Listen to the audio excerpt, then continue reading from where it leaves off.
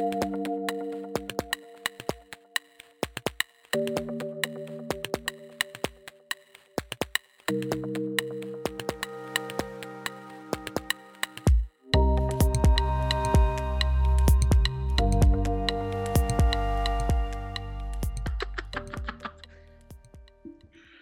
y'all, welcome back to Two Can't Keep a Secret, a Pretty Little Liars podcast with Jay and AJ. My name is Jay, and I'm here with AJ. AJ, how are you today? I'm doing fine. I'm a little tired because I had a long day, but just talking to you so far has brought so much joy and happiness to me. Like, so how can I say it's a bad day? And we're about to do a podcast, baby, baby, Baby. baby. Yes. We have been chatting about everything under the sun before we decided to hop on here, and then we remembered that we actually had a podcast to record. And let me tell you, this week's episode, it was a little hard to get through, but the one thing that got me through it was knowing that I got to talk about it with you. Oh, I appreciate it. Like, is there a specific reason why it was hard to get through? I think for me, the part that's hard to get through is we are lacking two people who were, well, one person who was really heavy in the first 3 episodes, and who in Detective Wilden, and then in this episode there's less Allie content, and we're getting less of the backstory between the girls, but also nothing is really happening in the present with the girls either. It felt like the story wasn't moving us forward at the same pace as the first 3 episodes. Like, I can see that 100%. Like, I do believe Allie and Detective Darren are two of the big plot pushers. Like, they continue to push the plot, continue with going forward, which is funny considering Allie is dead. Or is she? I feel, ask Hannah. But I agree. I feel like we are missing some of the fun elements that used to be a part of Pretty Little Liars. And not saying it's not a fun show. I still think it's still fun, but like, especially some of the characters and the actions and interactions, it's like, where's the fun part of Pretty Little Liars at, as well as the storylines that are wrapping up / starting. It's like, I'm not interested in. Like, I'm like not to go forward, but I don't know who Spencer's new boo thing going to be, but I don't care. Yeah, so I don't really know if we got his name until he got fired. Like midway through the episode, like, Spencer's talking to her dad, and her dad's like, yeah, what does it matter? He's just a teenage boy. He can do his job anywhere. And Spencer's like, Alex? And it's like, girl, you met him like 2 days ago. Maybe. Jay, let me tell you something. I have thoughts and opinions, but I will sum it up real quick if y'all want a spoiler alert for my future opinion. I just want to control, alt, delete everything that's going wrong with Spencer. Like, you're just like, why didn't she die instead of Alex?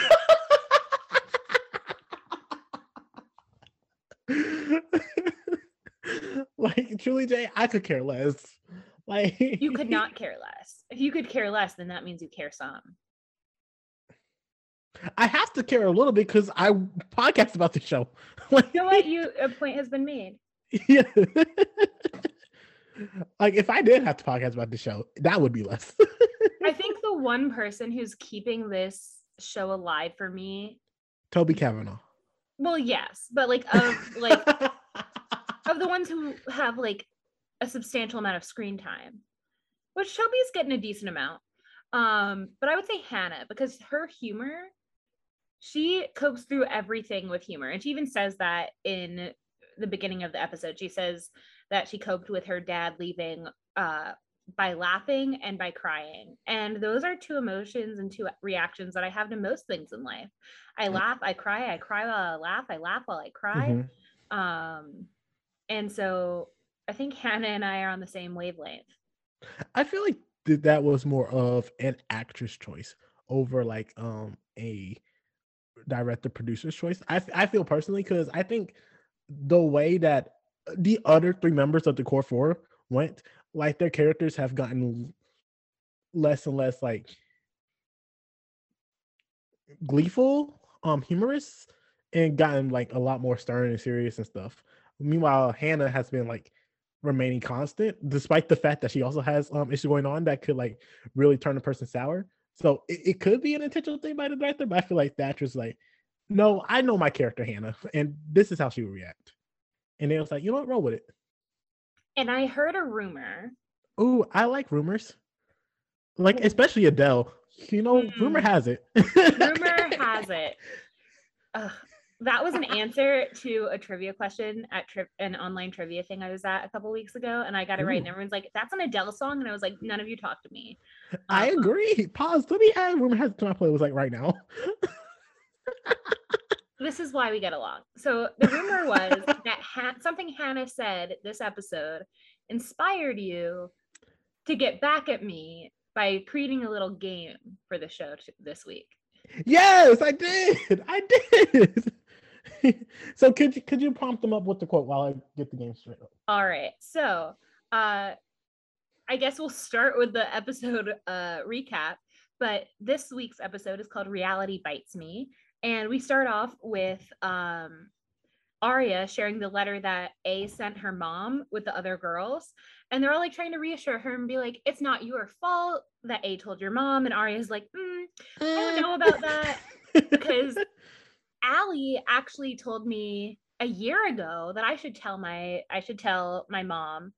And I didn't listen to her. And they're like, what do you mean Allie knew? And Allie didn't tell the rest of us and you didn't tell the rest of us? And she's like, my dad cheated on my mom. Which is totally understandable.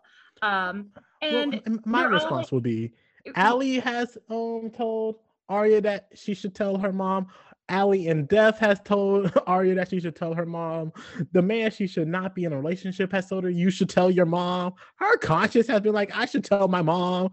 I feel like there's a lot of things adding up to be like, maybe you should tell your mom.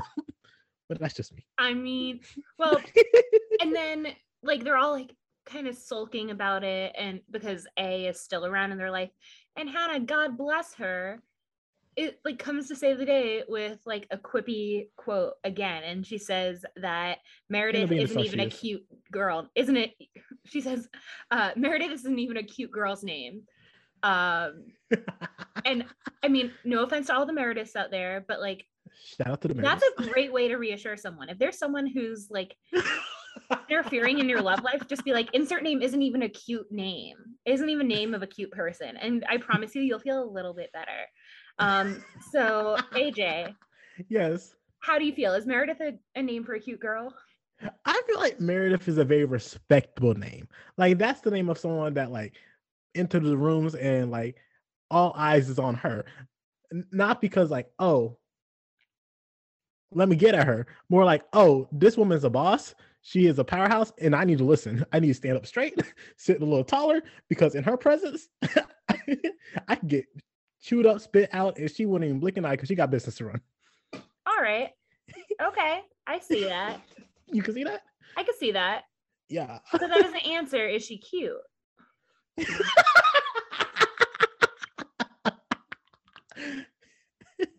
Listen, I respect all Merediths. AJ said, respect all women are cute. Yes, I agree. They are. As a gay, I agree. You respect women over here. Listen. Yes. I even think a girl named Mona can be cute. I don't think Mona is a cute name, but I think a girl named Mona could be cute. I am speechless. I was just aghast. Like, I really like the name Mona. I think Mona's a lovely name. Listen, 10 minutes ago, you didn't even remember who Mona was. The audience didn't know that. The audience did not know that information. You could have denied it. I could. But why would you just bring that up out of nowhere? Especially like, I wanted to see if you were a pretty little liar. I'm not. I thought we established I don't lie. You're ugly little truther. Ugly big AJ truther. ain't even a cute name. AJ is a cute name because Jay is in it. You know what? Bet. That was just a way of complimenting myself, but listen, someone has to. I have to take the ones where I can get it, Jay. I am few and AJ, far between. You are kind. You are smart.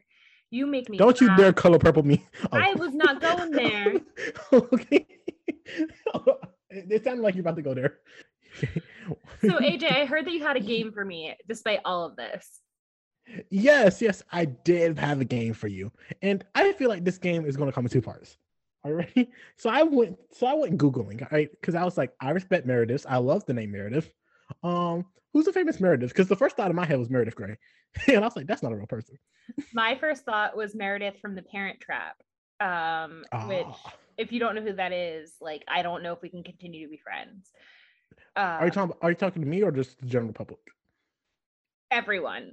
Okay. Because she is the most iconic part of the Lindsay Lohan Parent Trap, other than the fact that you get two Lindsay Lohans. And then I was thinking about, there's another Meredith Vieira, who did the Today Show. And she's a real person. Her name is really Meredith. She's in the real world. Yes. But here's my thing, right? I went to a website. I found a website, playback.fm. If you know that website, that's crazy. I want you to tell me, Jay, who do you think, according to playback.fm, is the most famous Meredith? Well, I can only think of Meredith Vieira as a real person. We're not including characters, right? No, real people. Real people only. I can only think of Meredith Vieira. Well, that's incorrect. Of course it is, because why would I ever be correct? So let me tell you something. The most famous Meredith is named Meredith Wilson. Is named Meredith Wilson. No, it isn't, because I've never heard of her. Could you tell me what his profession was? Excuse me. It was a he. Most famous Meredith. I'm a non-binary queer person, and I'm telling you. Yes. What? Well, I guess it's not a cute girl name. It's a cute boy name. If the most famous Meredith is a man? What? Was he in radio? It sounds like an old man name. I would say no, because I don't know if the radio was around when he was alive. It was around when he was alive. I just Googled him. I'm not reading anything about him. I'm just looking at his picture. He was cute. He had glasses that worked for him. That worked for him. No, like he has like cute glasses. Like those glasses are coming back in fashion right now. Okay, looks like he was involved in music of some kind. Yes. I'm just looking at pictures, and he has his hands in the air, and he looks like he's conducting. Cool. He looks like he was not alive during times of color photography. Depends on when color photography took place. That's a I'll tell you. Oh, he wrote The Music Man. The Music Man. Do you know who's in The Music Man on Broadway? Who's in it? Yeah. I don't know who's in it. Hugh Jackman is in the revival. Oh, he is. Yeah. Yeah. So does that make a little more sense? That why he's the most famous Meredith or no? So I think there's a couple different things here. Yes. I was thinking most famous in terms of on a screen of some kind. Perhaps on a play, like on stage. Most famous performing Meredith. And while he was a singer and a composer, yes, he's more famous for creating shows like The Music Man and other creating music. So it makes sense, but also that wasn't like that. Like authors didn't even cross my mind. Like people who didn't perform never crossed my mind. Well, here's my next question for you. They also rank the people. They don't rank them. They score them on a scale of 0 to 100. If they scored a 0, that means nobody on Earth knows them. If they scored a 100, that means everybody on Earth knows them. Okay. Jay, what score do you think Meredith Wilson received? On a scale of 0 to 100 on the famous scale. 54. When I tell you overshot Jay, are you ready for this? 12. You overshot Jay. Are you ready for this? Meredith Vieira is more famous than this guy then. No. Meredith Wilson scored a 7 on the 0 to 100 scale. I don't trust this website you have there. When I tell you this website is crazy, let me go to my second part of the game. Okay. I started looking up other famous people that I was like, these are some of the most famous people in the world, period. Right? Uh-huh. And I want to see what score they received. So Dwayne "The Rock" Johnson. Good old Dwayne. On a scale of 0 to 100, what did Playback FM say his famous score was on a scale of 0 to 100? And to be clear, you're asking for the score I think the website gave him, not my personal score of what I would give him. Yeah. Tell me what you think they gave him, and then tell me what you would have gave him. Because I'm intrigued. 57. That's what you would have gave him? No. What would you have gave him? So he's sort of spiked in popularity over the past 6 or 7 years. Mm-hmm. I'd probably give him globally an 80 to an 85.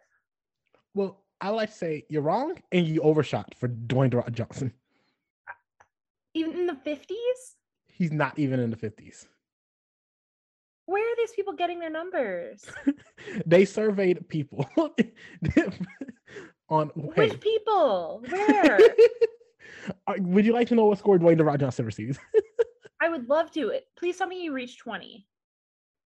He scored a 26 on the famous scale.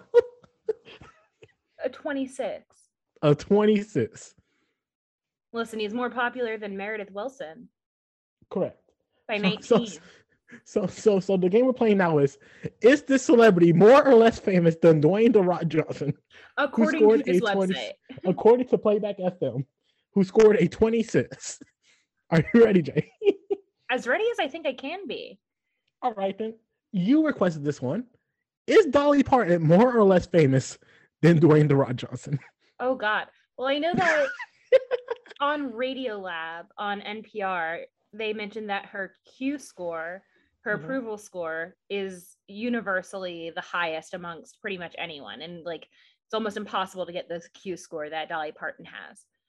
But if Dwayne "The Rock" Johnson is a 26, yes, I'm gonna give her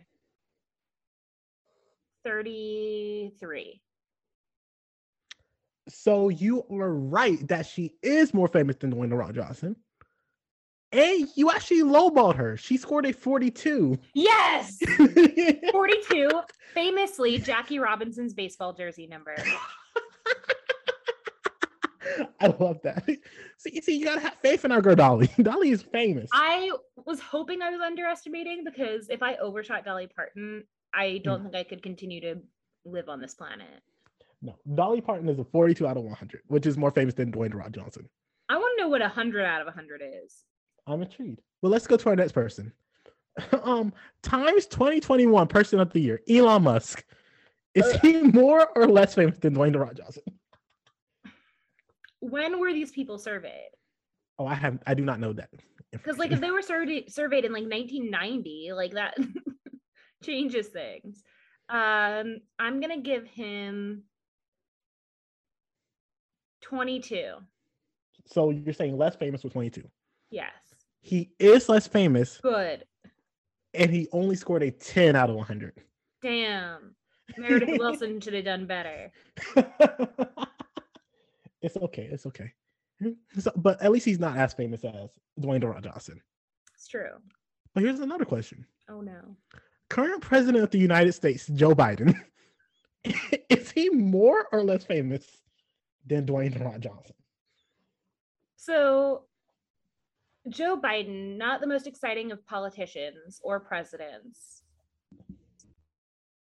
Not a former celebrity, has done less good for this world than Dolly Parton and Dwayne "The Rock" Johnson combined. Or separately. I'm gonna say less. And I'm gonna say 17. You are wrong on both accounts. Joe Biden is more famous than Dwayne "The Rock" Johnson. Okay. And he scored a 69. Nice. insulting to Dolly Parton.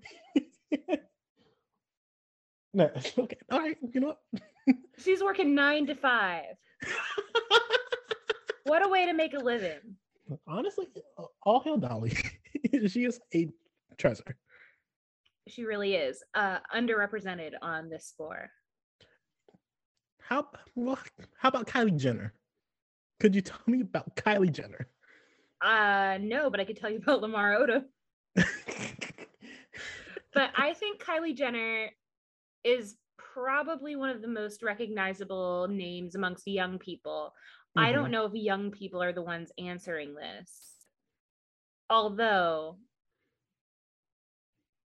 I'm going to say 45. So higher. You are wrong on both accounts. What? Kylie Jenner is less famous than Dwayne The Rock Johnson. And she only scored a 2. I don't know if I believe you. I mean, I do believe you, but this website's wild. I told you I told you in the pre-show. This episode is not episode. This website is crazy. Would you like to know? She's not even the most famous Kylie. Kylie Montague? Is it not Minogue? Oh no! Is it not Minogue? I like how we're both Googling. The Australian singer, right? Yeah. It's Kylie Minogue.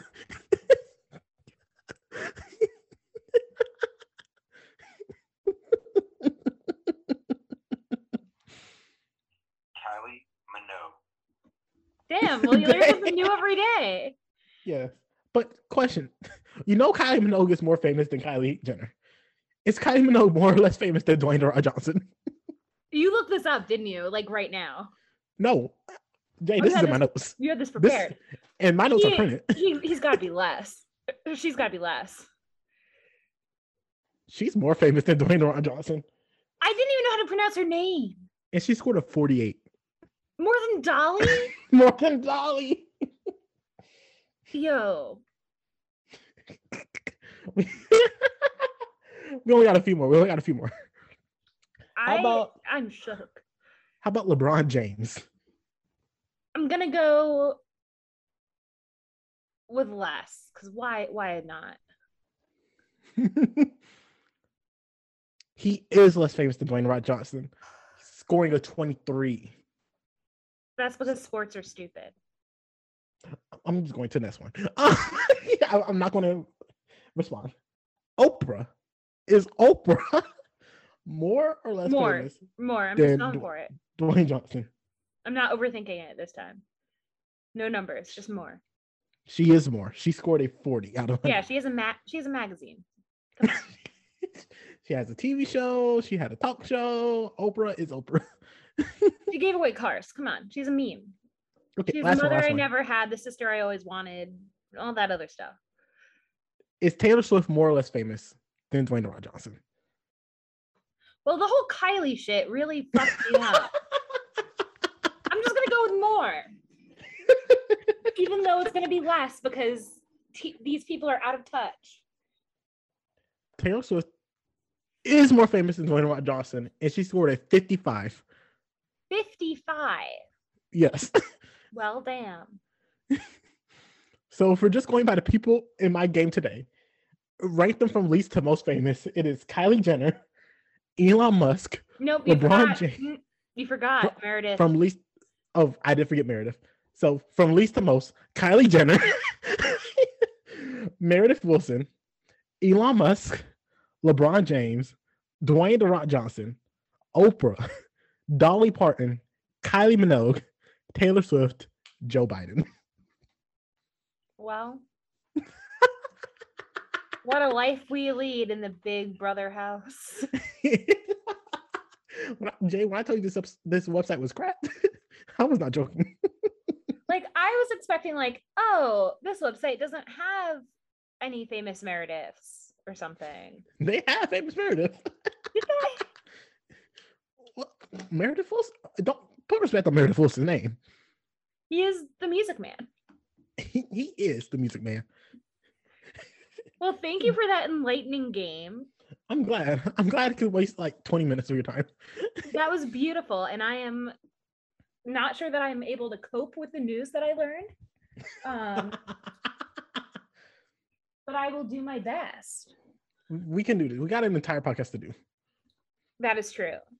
So what we've learned is that Joe is a very cute girl name, and Meredith not so much. Like, honestly, at least 62% less cute than Joe. And Hannah, and now back to the show, Hannah is just trying to make people laugh and be a little lighthearted. And she says that that's because that was the only way she could cope when her dad up and left them. And that is not the thing to say to a girl who is questioning whether or not her father is going to leave her family. Well, here's my thing. She had a year to think about this. I think you just prolonged the pain and suffering, because I think it was always going to come out. And I think if you just waited like a year and a half to tell your mom, well, pause, you didn't even tell your mom. I know what your fear is, but I think she even says it later on this episode. It's better she knows than to make her look stupid, especially for like a year and a half. Yeah. So I think the least of your worries is like, oh, my dad might have to get kicked out of the house. Right. Like, she doesn't even know if her mom's still mad at her yet. Mm-hmm. And Emily, like, and the other girls basically try to be like, it's okay, we'll be there for you no matter what. And like, sure, you have your friends, but like, you may not have your father. And that's pretty upsetting. Well, I don't think. Well, here's another thing, and I think I have defended this man in the past. I don't think he's like a bad dad. Like, he hasn't given any shown, like, he's been infidel, unfaithful. He's been unfaithful. He has been unfaithful to his wife, but I think everything that I've seen with his kids, he's been like a good dad to them. And I don't think like just because he hasn't gone out with their mom means he's like, I'm gonna stop seeing my children. Right, but we're talking about like what Arya's perspective is, and she obviously isn't really in touch with reality. Well, we knew she wasn't in touch with reality.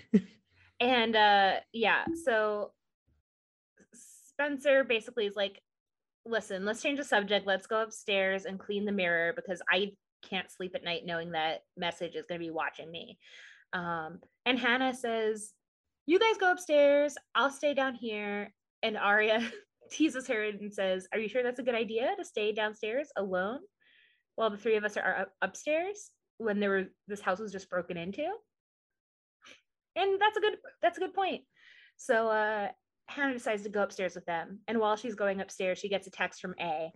And she says another great quote, which is, the creature's back, about A. That's amazing. But I got a question.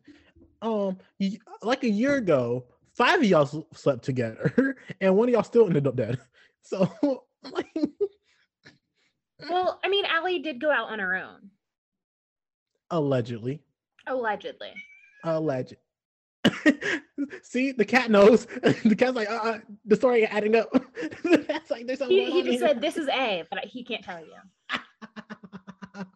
Oh no! Sorry, you don't speak cat. Man, I took too many years trying to learn Latin. And what has that done for you?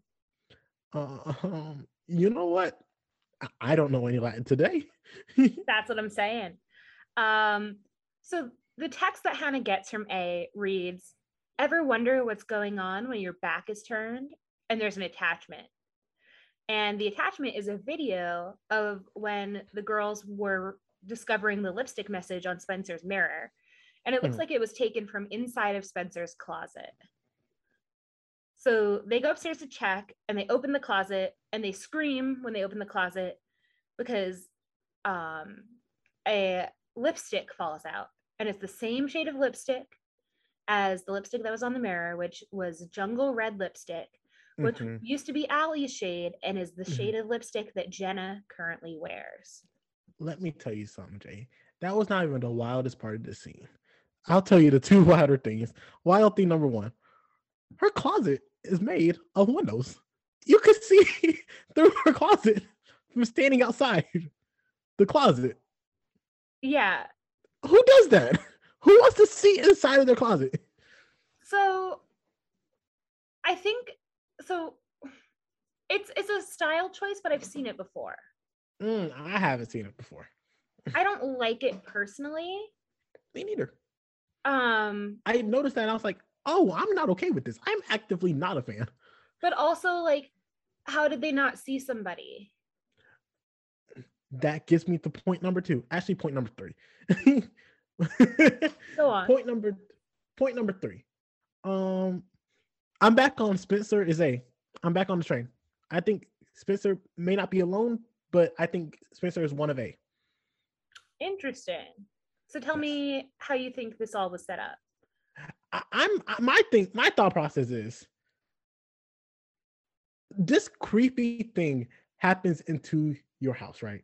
Like, oh, someone writes on your mirror and they just happen to leave a pair of lipstick in your closet, and the purse retrader just happened to be inside of your closet, right? Mm-hmm.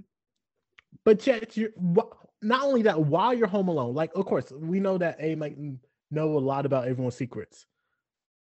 But who knows more about the secrets than one of the people who have the secrets? That's my question. Interesting. And we know that they are pretty little what? Liars. Liars. They are all liars. And can I tell you the truth? You could. I feel like the Spencer A messages, I don't remember them. They've been like some of the least damning ones. They've been like, you made out with your sister's boyfriend. Because that's a fact. Like legit, Hannah's has been like psychological abuse. What was it? Emily has been like, I'm threatening to out you. And then you have Aria, who's like, hey, I'm threatening to ruin your family. Ruin your family, but also report a crime.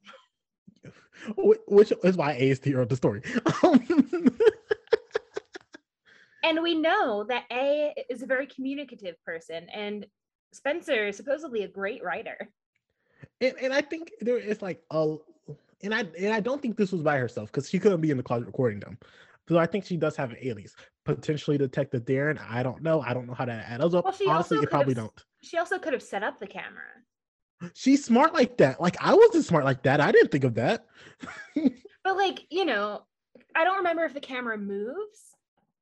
I don't either. But if the camera's only at one angle, all you got to do is set up the camera. Like, I feel like it'd be one thing if this was at another girl's house and there just wasn't like evidence right there. But I think it's like, this is like too perfect for Spencer. It's like too cute. And part 2 or part 3, whichever one it is. You're on part 4 now. Oh my gosh. I just been going off on stuff. People need to learn how to rein me in. No, I'm loving this. I need more insight on your like thought process throughout this entire show. The dumbest thing I think I've seen on this show, and I've seen a lot of dumb things, seen some was Aria taking the lipstick that is obviously the same color as Hannah, and then putting it on her hand, and then putting it next to the mirror, and being like, "Yep, the same shade of red." And like, here's the thing. Yes. I understand swatching makeup, like putting it on your hand to see if it'll look good on your face, right? Like, that's what you do when you get eyeshadow, when you get lipstick. Mm-hmm. You're supposed to do that because the color of like the back of your hand is pretty close to the color of the skin on your lips or on your face. Gotcha. But like, you could have drawn on the mirror. You could have drawn on the mirror. Or like, and pause. I think it would have been more accurate. Right. And if you're worried about the evidence from the scene of the crime, you're about to wipe it clean anyway. And also like take a picture of it. Like, and also pause. You have the video, you know the culprit was in the closet. Right. And like, but like, yeah. It was baffling. I was so lost, Jay, for you don't know how long. It took me to a dizzy. It makes no sense. And yeah, we'll get into the rest of it because it comes up a little later about what else doesn't make sense about this scene. Okay. So we get our credits. Two can't keep a secret if one of them is. Two can keep a secret if one of them is dead. We can't keep a secret. You all know that. Because neither of us is dead. That is true. As far as I know. Knock on wood. I'm gonna pinch myself. I still feel that, so I think I'm alive. But yeah, it's the next day maybe, and Arya's getting ready for school. And her brother Mike, who may have made the little cross team, maybe. I didn't even think about that, Jay. Can I tell you what I thought? Yeah. That's not the same actor. That's not the same actor from the first episode or from the Takeout episode. Are you sure? You know how I know that, sure? Yeah. Because I know who that actor is. And that was not the boy that was in the first two episodes. That's Asher Adams from All American. That's the prepubescent Asher Adams. And trust me, Jay, if I knew Asher Adams was in the show from episode 1, I'd been like, oh my God, Asher's in the show. Notice how I don't know the actor's name. It's Cody Allen Christian. And that sounds right. He was in the pilot. No, he wasn't. Mike has only been portrayed by Cody Allen Christian. No, I disagree. Well, because I know who not Cody Christian. I know who Asher Adams is. It's not Asher Adams. That's the character he plays on All American, and I watch All American, so I know who that character is. Okay, it is the same actor, but it is. I know who that is. There's only been one actor that plays Mike Montgomery. And let me tell you something. It was not him. It is. No. I'll fight to the death for this one. You know what? I'm a man without a cause. I know this ain't good. Like people like back. But like you're wrong. Actually, he wasn't in the pilot, but he was in episode 2. Oh, he might have been in episode 2 because I don't remember him in episode 2. That's when he gets the Chinese food. But you're right, he wasn't in the pilot. Oh, okay. Well, we'll pause. You were right that he was in episode 2. See, we were both right and both wrong. Well, actually, I think I was just right and wrong, and you were just right. Well, I was fighting you that he wasn't in any episodes until now. Well, that was wrong. Yeah, I was wrong on that one. I can admit I'm wrong. Either way. But like, that's Asher Adams. Yeah, and he comes to make a joke about Arya applying makeup, because like, haha, you're gonna poke an eye out. Okay, whatever. But also he's like supposed to be 14, so he's not supposed to be creative. And then he opens up a little and he says that he can sense that there's a weird vibe between their parents. And Arya says, don't worry about it, it's nothing. Proving that she will continue to lie. You have learned nothing. She has learned legit nothing. I mean, in this case, I do think that like she could say like, you should ask mom. Because I think like at that point, it might not be her place to tell her brother. I understand feeling that way, but like, don't say nothing's happening. Say like, maybe you should talk to mom about that, you know? Like, I think he wouldn't do that. Right, but like Arya's reaction is like, don't worry about it at all. It's nothing. And like, that's not true. Like later on, they're just straight up screaming downstairs at each other. They're like, fuck this shit. Like there is obviously something wrong. It is not a vibe. It is like actuality.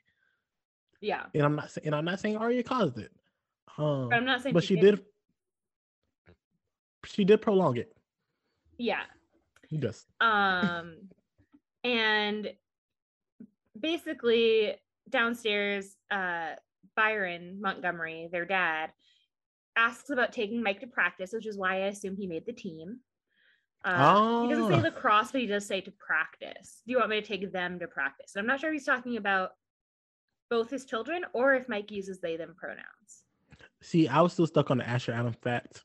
I was that like Jay, that had me a tizzy this entire episode. This thing's had me tizzy this episode. Listen, when you recognize someone, it can like upend your entire experience. Like all I think about when I recognize someone is like, oh my God, is that who I think it is? And then I have to like Google it. Then I have to think about everything they've been in, and then I get sidetracked. So I get it. No, well, that's different because I feel like in that case, there's just like an itch you gotta scratch, right? Like, oh, I know this person, but I don't know who this person is. No, but like for me, it's like even if I know who it is, I still have to confirm. Ah, understood. Like I'm like, because like in the case of like Mike, he is kind of generic white boy looking. Like there are several actors around his age from that time period where I could have confused him for. Understood. So I do have to confirm and be like, okay, was he in this? Was he in that? I don't know. I know you. Do you watch? You don't watch All American. I assume you don't. No. Well, I've only seen season 1 and I've only seen half of season 2. I think I like Asher Adams, but I don't know if that's the right take to have. because That'll be at our least next I know podcast. Of All American. Yeah. Oh, that's a mess. That show's a mess. Oh my God, I love All American. The first show I ever wanted to podcast about was All American. Well, dang, you should have brought that up. Oh no! Like this was back in like. No, I'm just giving you before even I applied for RGP. Like I was like, oh, I want to talk about the show. So Byron is basically like trying to figure out like what's going on, and his wife Ella is short with him, as she should be. She's not happy, and he asks if maybe they should go to a counselor or a therapist, and my automatic reaction is like, you know what, like now that she knows, that is a decent response to have and like a healthy way to handle things, but also you kept a secret from her for a year, so like it like kudos immediately taken back. Like it's like, now that the cat's out of the bag, maybe we should do something about it. Now that I've exposed this deep dark secret that I kept from you for quite some time. Now that I want to go to therapy. Now that you know I've been out. Now that I've been had. And wait, Jay. He hasn't even been had by a person. He's been had by a letter. Literally, in multiple ways. And he asks her if she wants him to move out, and Ella makes a good choice here and says like, that's not my choice to make. I don't want you to put this all on me and make me the bad guy because you decided to have an affair. And he has to go to work, so he leaves, and Arya overheard most of this, and she asks her mom if her mom's going to tell her brother, and Ella basically says like, I will when the time is right, we figure out how we're going to handle things. And Arya says it's been hard to keep the secret for a whole year, which surprises her mom, who didn't know that. She thought that Arya knew like recently, and this A person like exposed a new secret, but no. Like, and it turns out that Byron didn't even tell Ella that he asked Arya to keep it a secret. Well, yeah, like I know I got on like Spence like the other episode being like, hey, why are you trying to get someone to get you out of it? You are as bad of a person. But in this case scenario, I think he could have got his daughter out of it. But I don't know if he was thinking of her at this point in time. I think he was like, is my marriage over? Yeah, but at the same time, like, I don't know. Like, they need to have a discussion about what actually happened before they talk about. Anyway. Well, I think I know that it's like in a position where she's like, I actively do not want to talk about this right now because I am in my feelings. Yeah. And especially now that I know you've known for over a year, I definitely do not want to talk about it with you. I feel like that's more valid. It is, but at the same time, like, yeah, I don't know. There's no good way to go about this conversation. Well, yeah, I agree. I feel like this is a terrible situation that they've all landed themselves into. Well, pause. I wouldn't say they did it. Like, Ella did nothing to deserve this, to my knowledge. You know who really got fucked over here besides Ella and Mike? Who? Iceland. Listen, Iceland was supposed to be this beautiful romantic getaway. Ella saw it as this amazing vacation where they were able to reconnect as a family and move forward through a really hard time with Arya dealing with her friend going missing. And she even calls it like this romantic trip and one of the best vacations of her life and all this other stuff. And it turns out that Iceland was a way of hiding an affair. And I think that Iceland deserves better. Iceland should be celebrated for what it is and not be used as a way to cover up for your secrets. Although if you're going to cover up any secrets, you should give me a trip to Iceland instead of telling me something that you don't want me to know. I agree. And I know you're still wanting that Iceland sponsorship. However,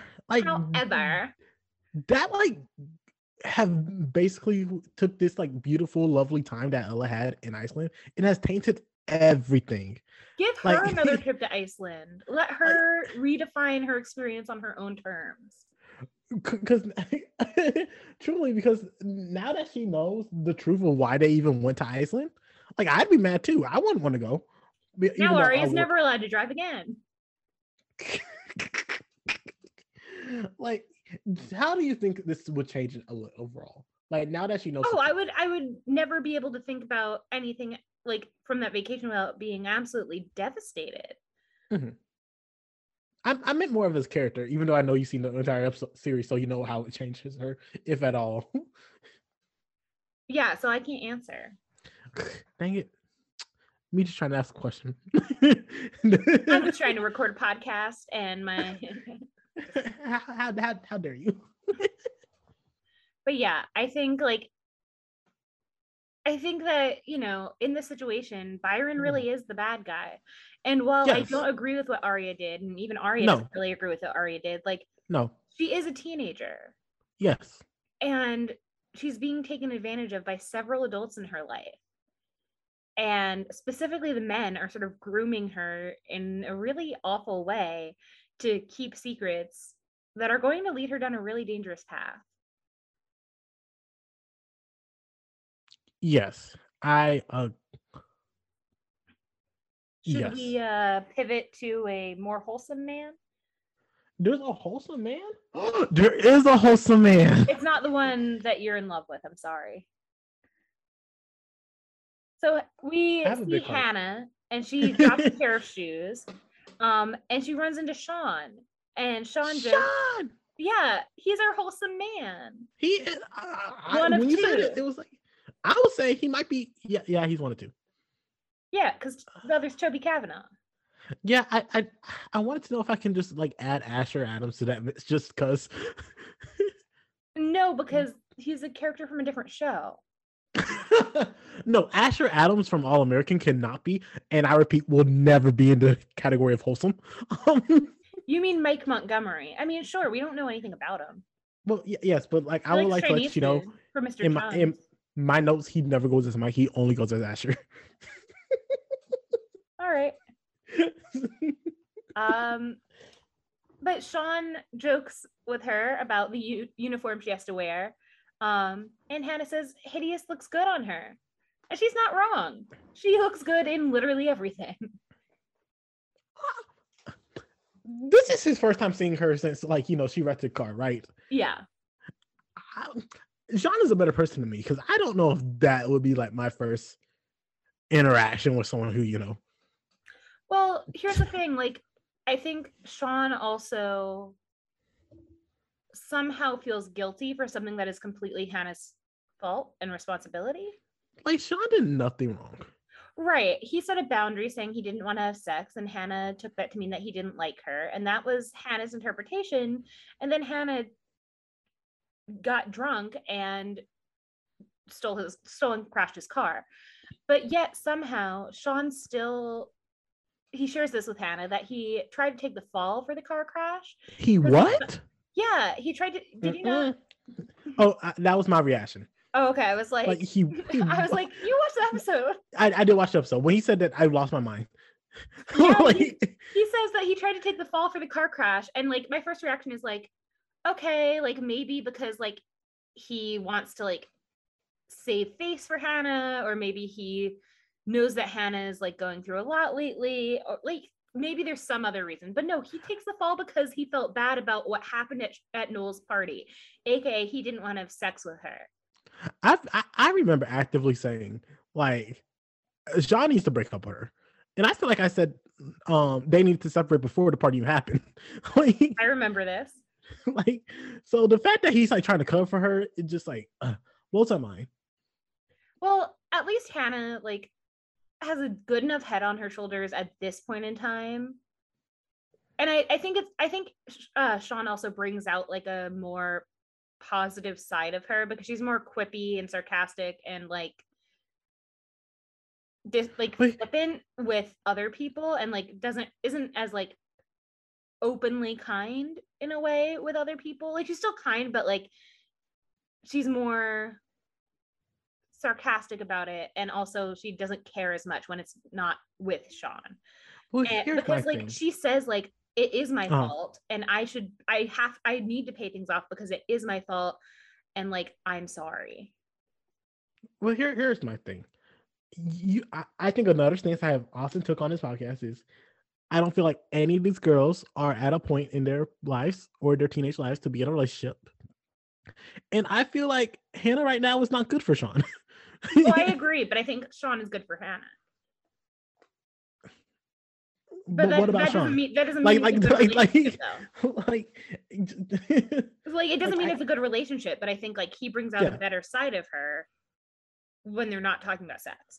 But then that's a lot of pressure you're putting on him. Oh, like, which is why it's not a good relationship. Yeah. Like I agree with you.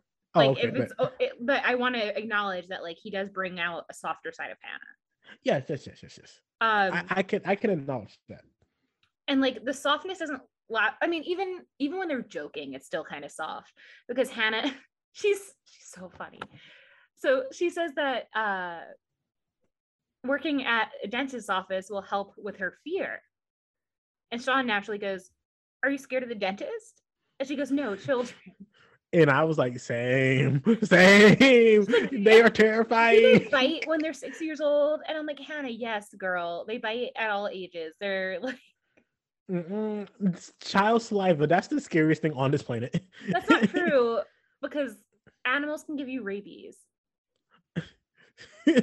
Jay, I've seen a child with saliva come out their mouth and I actively want to run away. That's fair, but also rabies.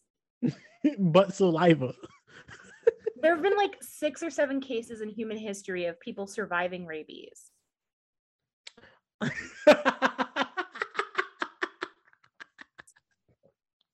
6 or 7 people in human history. I'm trying to haha, and you're like, let me bring you statistics. Listen, I did not go through training in Orange County, New York for 10 years in a row about ticks and fleas and rabies and all that stuff, just for you to tell me children are more scary than rabies. I think children's saliva is more terrifying. Only if it's full of rabies, in which case you and the child are going to die.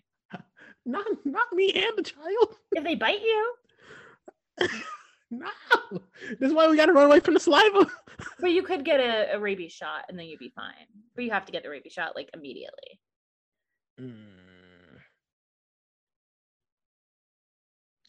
Okay. When I went to Israel, I was like, should I tell the story? Yeah, I'm going to tell the story.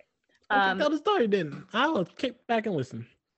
If the person in this story ever hears this, I'm sorry, but I'm also not sorry. So I went to Israel on in 20 something in the 2010s. And in Israel, this is before I ever had a cat. And in Israel, cats are like squirrels. They don't have squirrels in Israel, but they have cats everywhere. Like tons of cats just roaming. They're just strays. They're everywhere. Yes. And you don't touch the cats because you don't know what diseases they're carrying. Understood. I agree. No matter what, no matter how cute they are, no matter if they approach you, you just don't touch the cats. But all the Americans want to touch the cats because in America, cats are pets. I'm staying away from and like they still have pet cats in Israel, but like they're indoor cats because you don't let your cat outside because it's gonna get attacked by these other cats.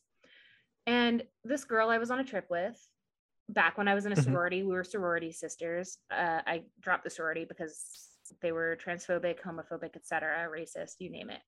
Mhm. Anyway, this girl pets a cat and the cat bites her. And Mm-mm. and it breaks her skin a little bit. So like people are getting sick on our trip left and right because someone came on with pneumonia, someone came on with another like another illness. Everyone on our Yeah. trip was so sick. And so this girl and this girl is like, I need to get a rabies shot. Or she's told she has to get a rabies shot. Yes. Now she has to go to the health clinic, the outpatient clinic, and she begs me to come with her. I'm like, whatever, I'll go with you. It's fine. What am I Mhm. doing with my day anyway? This girl, she is a cancer survivor Mhm. at like 19 years old. Oh, It's like that's awesome. right, like amazing. 100%. And she is so scared of needles. Oh no. Oh no. She's gonna Oh, pass out at the sight of one. oh So I no. had to be like, do you know Weekend at Bernie's? No.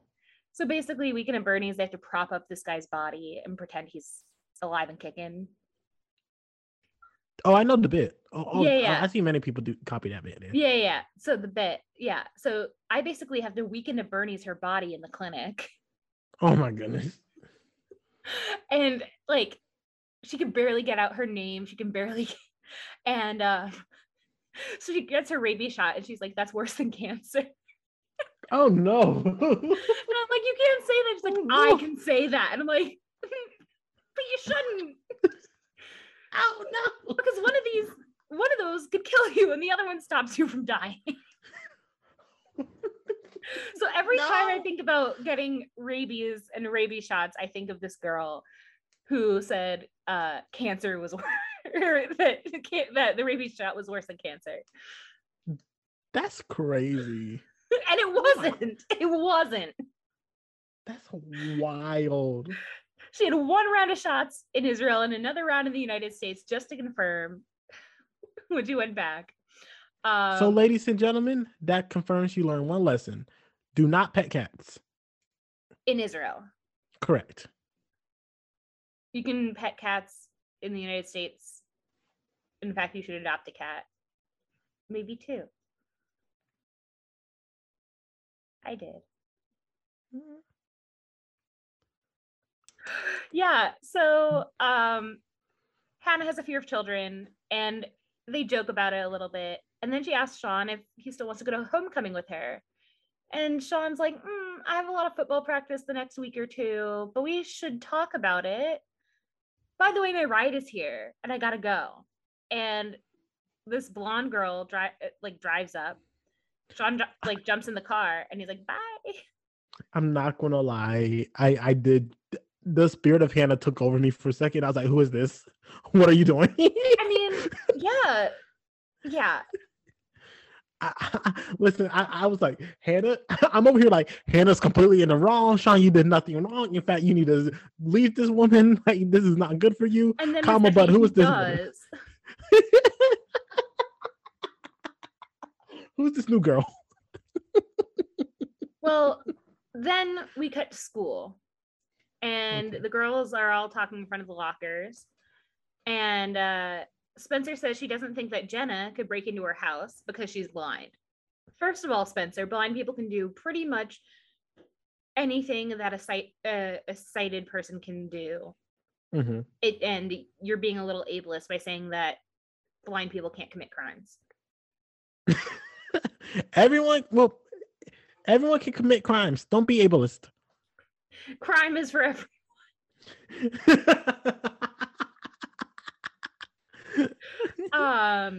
And Arya says, you know what? Maybe Jenna wasn't alone, which, again, crime is for everyone. You just need accommodations. Mm-hmm. But in saying that, she is implying that Toby Kavanaugh might have been involved. And What's up with Arya? And Emily's like, no, ma'am. I don't think that Toby was involved. And Spencer and Arya make some comments about him that are just uncalled for and rude. Like Spencer says that maybe he took a break from sitting on his porch pulling the heads off of squirrels. Like, where does that come from? I know that they think that he's like, well, they first of all, they know he's not a criminal. Toby Kavanaugh has done They know he nothing didn't set the guitar, wrong. not the guitar. They know he didn't set the garage on fire. They know He it was has done Allie. nothing wrong. He is an innocent in this entire mess. Why are you being cruel and mean-spirited to my boy? What has he done to you? He has, in fact, actively helped one of your friends. Why are you being rude to this man? And they know that it was Allie, and yet they're still acting like he's a sociopath or like he has antisocial personality disorder. And it's like, maybe you're creating a false narrative about this man for a reason, but I have no idea what that reason could be. Let me ask you something. What? You know who wasn't making fun of Toby Kavanaugh, wasn't being mean-spirited? Emily. And? Hannah. You got that right. And Mona. She wasn't in the scene, but she wasn't doing it. She wasn't. Listen, I feel like there's a reason why those two are at the top of my hierarchy of the four. Listen, Mona doesn't even have to be in a scene. Just by not being in the scene, she rose in the ranking. I just need to remind you of her importance to your heart, because like those first 2 or 3 episodes, you were like Team Mona all the way. And like, if we never see her again, like I still want you to remember her. Like, you are trying to keep her spirit alive, and I appreciate that. I feel like her spirit does need to be kept alive, because it is draining. I'm forgetting about her slowly every day, and this is not okay. If there were other characters that were worth bringing up, I would remember them too. But like, I don't think Maya was that important. Like, honestly, Jay. Well, I think Maya was very important. Oh, I think she was important, but like not as like iconic. No. I feel like there is actively new characters being introduced that I'm like, this could just be Mona time. It could be. Imagine Emily and Mona in chemistry as lab partners. Iconic. It'd be all right. I mean, like, it would replace Toby, but like, I feel like we don't know how she interacts with other characters. We just know how Toby and Mona as lab partners would be the most hilarious thing. I need a web because series right now. They are like the quintessential mismatched couple. As I said, they're the odd couple. Yes, they are 100%. And I know that Mona said that she wasn't gay before, but I think she could be a little gay. I think Mona Vanderwall, closeted lesbian, is iconic.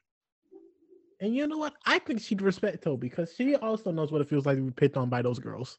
Yeah. Mm-hmm. Specifically Allie, but everyone knows what it's like to be picked on by Allie. And Arya. And Arya, yeah. Sorry, Santony is playing with a toy because she's attention starved. She's like, you're talking too much about Arya. She's like, let's keep it rolling. She wants to interrupt, just like the Russian history teacher wants to interrupt.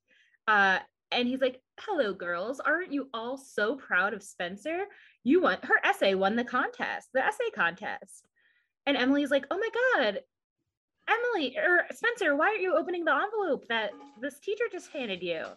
And Hannah says, well, Spencer doesn't need to open it. She wins an award just for waking up, which is sort of her way of diverting the attention away from Spencer and the award in a way, because she knows about Spencer cheating and she's the only one that knows. She does? When did this happen? They had a whole conversation about it last episode. Remember, Hannah said that she wanted to have a sister so she could cheat off of her papers. Oh, yeah, that was a good line. You know, I remember that line. Here's my thing, right? Oh, you thought she was diverting attention?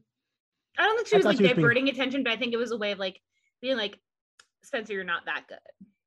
Well, my response was to this: how much of a moral booster it would be to like get a reward for like getting out of bed? Like, oh my gosh, that would feel so good. Listen, like that made me feel like getting out of bed is a really difficult thing some days, and I think Hannah of all people would understand that. 100%. Like, you think she got out of bed every day that her dad left her? I know I don't need to be promoting the Finch app, but the Finch app, it's like makes me feel so good. Like just doing tasks where I have to be like, Finch, sponsor us. Sponsor like Iceland. It's so good. Like it would like do like minor things like, hey, just survived the day. You're a champ. And I was like, yes, I am. Thank you. You are a champ. Like it just makes me feel good. And I think more people need self-assurance that they are awesome. Yeah. So if you're listening to this, know that you are incredible. We are so glad that you got up today. Even if you didn't get Yes. out of bed, the fact that you are awake and you are alive, that is really difficult, especially during a global pandemic. And it takes a lot. And the fact that your Yes. body is doing what it can to get you through to the next day is incredible. So keep on doing that. Yes. I agree. Damn, look at us. I'm glad we had that moment. Who would have thought? Not me. Not me. Okay, Paul Rudd. So speaking of our chemistry partners, they're working together, Emily and Toby, and she mentions that she hasn't gotten a lot of sleep. Girl, same.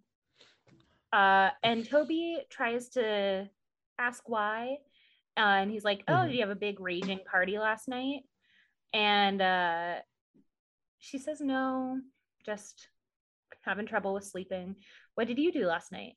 And she's basically trying to ask him where he was because the other girls think that he might have broken into her house or into Spencer's house to write on the mirror for Jenna, or with Jenna even. And she wants to kind of clear him, is my view of it, because she understands that Toby is a good guy.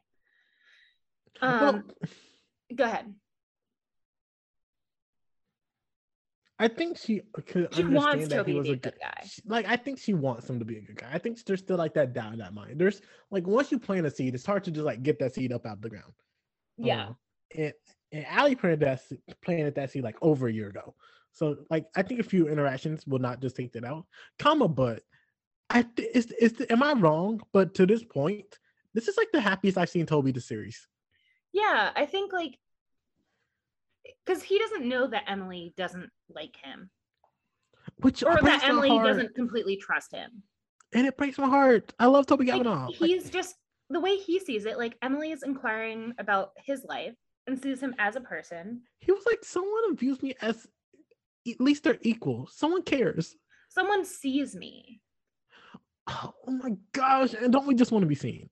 Don't we just want to be acknowledged? Yes. Be valued. Like,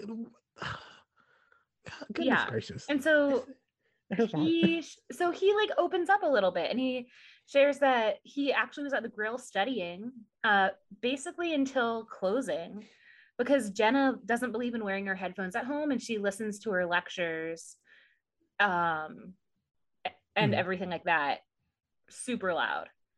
And he's like, "So were you staying at Maya's last night?" Because she mentioned she was staying with a friend. Yeah. And she basically is like, "Why would you say that?" And it seems that Toby thinks that because Emily hangs out with Maya, that all of the girls hang out with Maya. Because he's like, "Oh, isn't she the new member of your posse?" And Emily makes it clear that Maya is really her friend and not everyone else's friend, and that Maya cares about different things than the rest of the girls. And then Toby says, like, different is good, especially in Rosewood, because in Rosewood we have a lot of the same, and that's not, and like, not only is not having differences, like, it not only is everything and everyone being the same not great, but also like what we have is not great, and we have a lot of it. Like, I love Toby Kavanaugh. It sometimes feels like he tries to be deep, and it's like, I get what you're trying to do here. I get what you're going for. Well, I think like also he's been burned by, like, almost literally, like, a lot of the same people. And I think like we kind of get like a maybe Mean Girl vibe from Jenna, right? Like, I don't know if she was like that before, but she's kind of like sarcastic and rude to the girls, which like she should be. But I found her nothing but like happy. No, but she said some like really passive aggressive things to them. Yeah. And like I get this I kind remember of like the whispers. It's like she's still here. Yeah, so I get this vibe of like I get a vibe of like she could be a mean girl if she like were more popular. And like if she had her own posse, she would be the ally, is the vibe I get. But she doesn't have her own posse. Mm-hmm. And so I could see Toby being like, these girls, like whoever did this ruined my life. And now I have Jenna, who she's kind of like the mean girl in my life because like I have to do everything for her. And like that's not why, but like I'm the only person that's around her all the time. So if she's gonna be rude, she's gonna be rude to me. So here's my question. Yeah. Do we ever get to know what Jenna's like pre accident? I don't think we flash back a whole bunch more in general. Oh, okay. Interesting. Because I'm very curious if this like I think we have more conversations around what she's like. Gotcha. I didn't know if this like, hey, after the accident, her personality had adjusted, or if she's always been like this.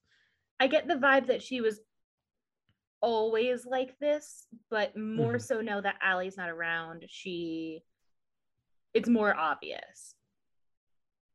Well, pause. I feel like because Allie could bully Allie's anyone. Like probably the meanest person in the world. So like Allie being gone makes everyone just a little meaner. And not only that, but like it makes everyone's personality show a little bit more because like you can finally be yourself a little bit. She was like a personality vacuum. Do you hear that? No. Oh, okay. My foster kittens are fighting. Oh, babies. They're siblings, you know, but I heard them and I was like, oh, I haven't actually heard them meow. And then I hear them now and they're fighting. It's fine. Arya, meanwhile, stops by Ezra's classroom and he's like, I've been thinking about you. And she's like, oh my God, I've been thinking about you. Pause. Tell me why I wrote down Mr. Schmidt. Mr. Fitz? His name is Mr. Fitz. There it goes. There it goes. I was like, I know this ain't right. You know, every week we're gonna get a new name from Ezra Fitz. But he's been thinking about Arya and her family. And things are getting worse at home for Arya. She wants a reason to not go home. And Ezra can't give her one today because he has a thing. It's not a thing, but it's a thing. You know, it's a thing that's not a thing, but kind of a thing. Like, it just, here's my thing, right? First off, you are a teacher. She's a student. Stop this. That's enough of a reason. But like, I feel like just in general, like not just in this episode in particular, just like in TV shows, when people do that, it's like just ask them to come or something like that. Just ask them to be a part of it because you obviously like, or like just tell them because you obviously want to tell them. Yeah, and do you want to and share? And you being awkward about it ain't adorable. Do you want to share what he has going on because we haven't said that yet? He's reading his story to a public audience. That's it. Like it's nothing interesting. Well, pause. I'm pretty sure as an English teacher and someone who graduated from a school with I guess an English degree, I'm pretty sure that's like a big deal. His writing and like sharing it with the public, you know, which is a very valuable thing and like right, but very like powerful and exciting, especially if it's like your first time, which I think if it is great for you. I just personally do not like this man, so obviously I'm gonna be like more passive aggressive towards but also actions. Like it's weird because the way he's talking about it, he seems both embarrassed and proud of it. Mm-hmm. And also later we find out that it's in a bar, so like maybe he doesn't want to invite her to a bar. But my next question is, you're going to a bar. I would. But he met her at a bar. Like, what are you doing? He did. He met her at a bar, and he used the book as a coaster. I will never forget that. Like, this man is not a legitimate writer. He's not a man that respects the written word. Nope. I dislike him. But Arya tries to tell him, you know, it can't be that bad. You're the teacher and I'm the student. And we're like, yeah, that's the problem. On the nose. You are on the nose. It's like, what is it? When a target's so big, you can't even see it. The point went right over her head. Yes, yes, yes. That's what I was trying to say. No, I got you, but like Thank you. Like it's smack dab in the face. she wouldn't know the truth if it hit her in the face. If it was a snake, it would have bit her. But she still wouldn't get it. So I guess the rest of the school day happens, and then it's after school. And Hannah goes to work at the dentist's office, and her outfit, her uniform, it is hideous, okay? But hideous does look good on her. She has cute little cats all over her scrubs. Oh, I like cats. Remember when you said don't get a cat? Did I say that? Yeah, I believe... you're like, don't touch cats, don't get a cat. And I was like, I remember saying don't touch Israel. Cats. I remember saying don't touch cats. But yeah, so but I like cats. She's in the elevator, and the elevator doors open, and Jenna's there. And I screamed. You screamed. I screamed, but I feel like that's just my general reaction to Jenna. That's fair. And Hannah is also caught off guard, and she sort of backs up into the corner. And while they're in the elevator, Jenna applies jungle red lipstick, the same exact container and color that was in Spencer's closet, which, like, it's a good shade. It's a little much for like going to the doctor's office, but like whatever. But also, you know, she wasn't in the closet because y'all still have the container lipstick. That's she true. has her own. Although I do have like 3 tubes of like the same lipstick because pre-pandemic I would wear it like every day. But I think I've thrown them out now because it's been a while since I've had to wear makeup. My point is Jenna is innocent. Right. That's where we were going. And so Jenna's applying the lipstick, and she asks Hannah, she doesn't know it's Hannah, but she asks, do you like the color? And Hannah's like, yeah. But she's caught off guard because she didn't realize that Jenna knew someone was there. But you skipped the most vital part of the scene was she was like peeking around her like she was like a corner. Like she's a full-blown human, and she's like, can you see me? Can you see me? Like just peeking around. And that's when she asked her a question, which like, yeah. So Hannah does get like in Jenna's personal space. So like, I think like you can feel when someone enters your space. Oh, 100%. So like, oops. I feel like this show is too often trying to convince me that she like is not as blind as she comes off as, and I do not appreciate it. Right, like let the girl be blind. Love is blind. Jenna's blind. Let the girl be blind. I co-sign. So later, Jenna leaves the office, and Hannah goes to check what room she was in, and a security guard is like, "What are you doing?" And she's like, "Oh, I'm new here. I'm just looking for a place to toss medical waste." And the guy's like, "Well, it's not there," and she leaves. Here's my thing. Like we agree that Rosewood, Pennsylvania, is a smallish at best, a community college size. They have more cops than any small white town I've ever seen. That was probably, I've never been in the dentist's office that big, Jay, let alone one that has more than one floor. So like, the thing is that we learn later that it's a therapist's office. And so I think this is like, pause, we do learn that. Dang. So I think like it's just a medical building, and it has multiple types of providers within the building. Huh. And so my understanding is Hannah's wearing scrubs, right? And this psychotherapist is wearing a suit. And so maybe there's no medical professionals that ever go in there. So he's like, do you need help or something? Like, what's going on? I think, thank you for clearing that up for me. I was confused.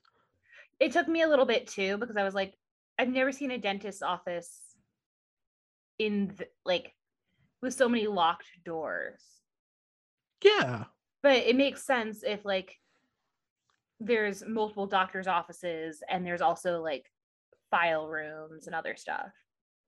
See, this is why I need you, Jay. I'm just wandering through this maze, but you help me get through it.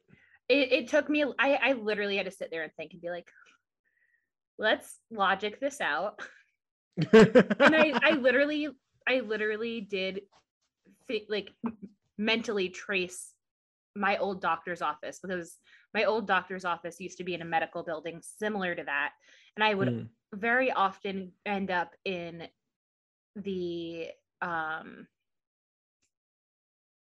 in a different ward, basically, because you go down a hallway, and to the right is my doctor, and to the left is this other one. And and I would take the stairs sometimes and take the elevator other times. And if I took the elevator, I would end up on a different side. So it would be actually my doctor's on the left and the other office is on the right. So I would get all turned around. I see. So I was like, oh, I've been there. Not physically, but like I've been in a similar situation. Like you relate. Like yeah. You're like same fam. I get it. Well, not same fam. You weren't actively trying to break into an office to see what a girl was doing. But no, nor have I ever wanted to, because like I don't want to know anyone else's medical history. That's not my business. Oh yeah. Please stop getting other people's business, especially their medical history. Speaking about HIPAA laws. But yeah, so then we move on to Spencer, who comes home from field hockey practice, and she finds her dad sitting on the couch with a box of buttercreams on the table. He's like, these are for you. They're your favorite, right? And she's like, yeah, when I was 7, which is like not the way to talk to your father. I hate when people do that stuff. Like they're trying. They're obviously trying. Like, listen, I will go on record and say that I talk back to my mother because we have a certain type of relationship, and I know when not to. If my mom gets me a gift, I say, thank you so much. Or, oh my gosh, you didn't have to do that. Like, he was not being rude or disrespectful. He was being nice. And like, I feel like acts of kindness should be appreciated. Yeah. Like, listen, it's not like the time when my parents are now both vegan. They've been vegan since 2017. And they did it for health reasons, not for like, you know, the whole ethical thing, which is like, either way is fine. But they decided they wanted to respect our vegans. Shout out to the vegans out there. Yeah. And like, I go home and I'm really excited about the food they make because they make incredible food. So I'm not like the kind of person who's like, I'm not going to eat vegan in your home. Like, I'll eat vegan anytime. And they decided that for Passover, they wanted to make vegan gefilte fish. And if you're asking what the fuck, that's the right question. Because like, here's the thing with vegan food. I find the best vegan food is when you embrace ingredients for what they are and not when you try to make something taste like something it isn't. Like, I don't need my vegan food to taste like meat. Yeah. If a bean burger tastes like beans, that's great because it's made of beans. And these vegan gefilte fish were basically potato pancakes that were cold and soggy. And like, the thing about Passover is you're supposed to have 4 glasses of wine. I think I had 4 bottles of wine over the course of that day. But like, I was like, Mom, this is, and it started then. It started with the gefilte fish. Understood. And I was like, I need wine to wash this down. And yeah, like I was like, Mom, this is actually my dad made them. I'm like, Dad, this is the most disgusting thing I've ever eaten. Like, I think I need to throw up. I cannot eat this. I do not want to eat this. And like, I'm crying, laughing while saying this. And like, that's one thing. Like, my dad put a lot of effort and he like really, really tried to make these disgusting vegan gefilte fish taste good. And there was nothing you could do to make them taste good. We tried horseradish. We tried nothing made this taste good.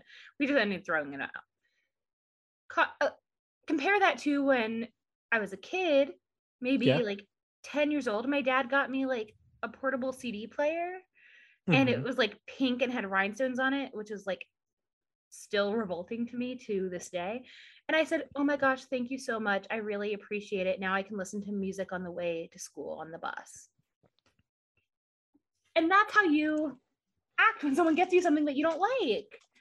You don't say like, oh, Dad, this is gross. This is ugly. I don't even like pink.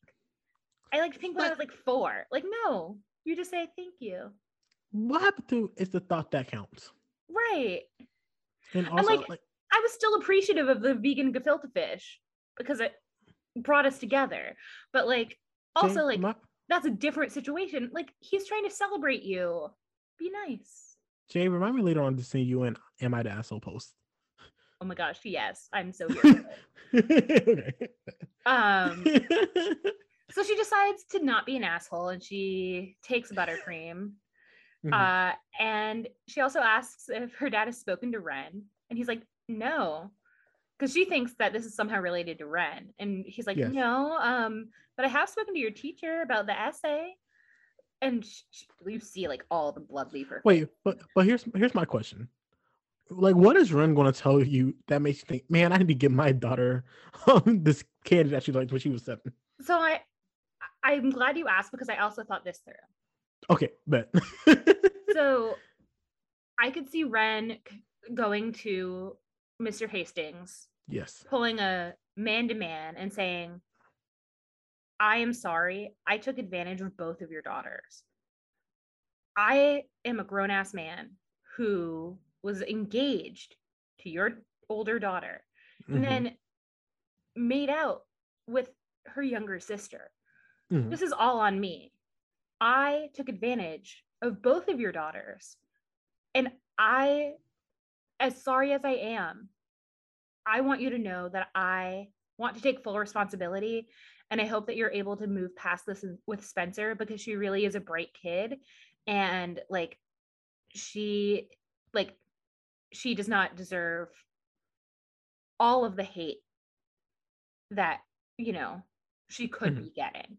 And maybe he sort of is like, I am being hard on my teenage daughter, considering a grown man made out with her, regardless of who made what move. Like, we left our teenage daughter in Pennsylvania while we all took a trip to New York. Like, that was kind of an asshole thing to do. I'm apologizing.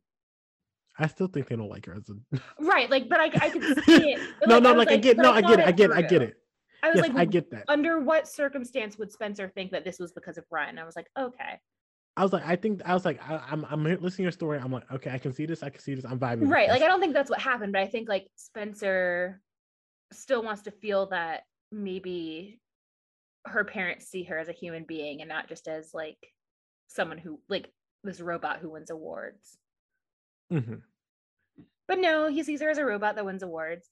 And he starts saying things like, you know, I bet the Ivies have all heard. And she's like starting to like freak out a little bit because she's like, oh no, they know that I'm cheating. And he goes, they should be Harvard and Yale should be fighting over you.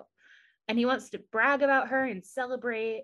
And Spencer's like, it's not a big deal. It's not even my best essay. And he's like, someone thought it was, clearly. And just imagine, all of your work cannot compare to the one random thing your sister wrote. Well, he says like they don't give these kinds of awards to people who don't deserve them, but like clearly they do. But he invites her to play doubles. Yeah, he invites her to play doubles with Spencer at the club, the country club, while he's trying to woo a new client and his daughter. And Spencer's like, oh my God, you want me to play tennis with you to help you get a client? Like, that's incredible. Like, of course I want to go. Like, yes. And so she says yes and goes to practice at the country club. Also, to round out our group here, Emily and Toby continue working on their chemistry lab after school because it's the longest chemistry lab I've ever heard of. I once did a chemistry lab that was like extremely long. Yeah, but like you should come back to it like the next day at school. You shouldn't have to stay after school. Like I get, yeah. I agree. I feel like what they were doing, yes, they could have, but like the thing I was working on, it was like, I cannot do this. This thing is, I have to do this like at this time period. Yeah. So. Or else like this entire experiment's going to like go awry. Yeah. So Toby basically is like, here, But smell it seems it. like they were like playing with Play-Doh. Like Yeah, they like made this weird like jelly, squishy, stringy thing and substance. And Toby's like, smell it. And she's like, ew, gross, and pushes it away and then spills water onto Toby's notebook. And he's like totally chill about it. He's like, it's okay, no worries.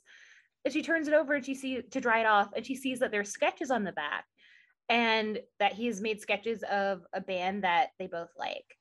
And he offers to burn her a CD of another band she might like. And she's like, that's really sweet. Thank you. And then she goes to swim practice and agrees to meet Toby at the grill later that evening. They're going to study together. I'm like, oh, Toby making a friend. My boy Toby Kavanaugh's growing up. Toby Kavanaugh got a friend. I love it. Or at least he thinks he made me does. happy.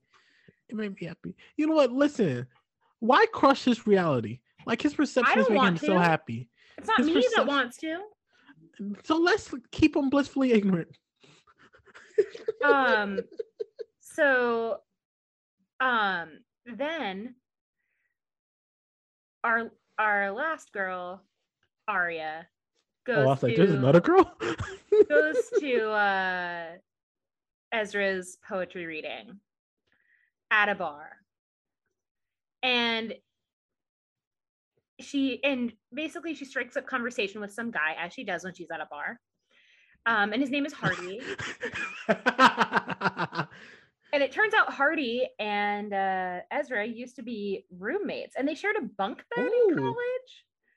Bunk beds? Did you have bunk beds in college? Well, I guess I did my freshman year. No, I actually don't. But we had 2 bunk beds, and we had like, you could remove the bottom bed and make it a desk if you wanted. You could like put in a maintenance request. See, the freshman doors were like, there was 2 beds in a room, but they were on opposite sides of the room. Okay. Mm-hmm. Yeah. So it's weird. Whatever. Like, I was like, you didn't have bunk beds in college, but maybe things were different back then. I was watching Killing Eve, and like, I think I'm really on Killing Eve too much. You don't know. You know, I'll tell you after the episode. Okay. And so he's clearly there to support Ezra, and Aria says like, oh, I'm one of his students, and I heard about this and I wanted to support him too. And then Ezra comes over and he's like, oh my God, Hardy, dude, you're here. And they bond and connect, and like, it's clear that Ezra was not expecting Hardy to show up. But he's trying to be nice because like he wants to see his friend. But things get awkward because they decide to play darts, the 3 of them, Ezra, Hardy, and Aria. I don't know where I heard. I don't know where I heard this. I feel like it was a TV show, but it was like, surprises are not fun. I might have told you that even. You might have, and I agree. Like any type of surprise, it's not fun. It's, in my humble opinion, it's not a good idea. Yeah. So we'll pause. Jay, this turns out to be the best idea, but usually surprises are not good ideas. Usually not. And yeah, so they're sharing old college stories, and Hardy basically realizes that Aria and Ezra have at least a flirtationship going on, but probably more. So when Aria goes to, the moment he saw that, his eyes was like, hold up, red flag. And I got excited.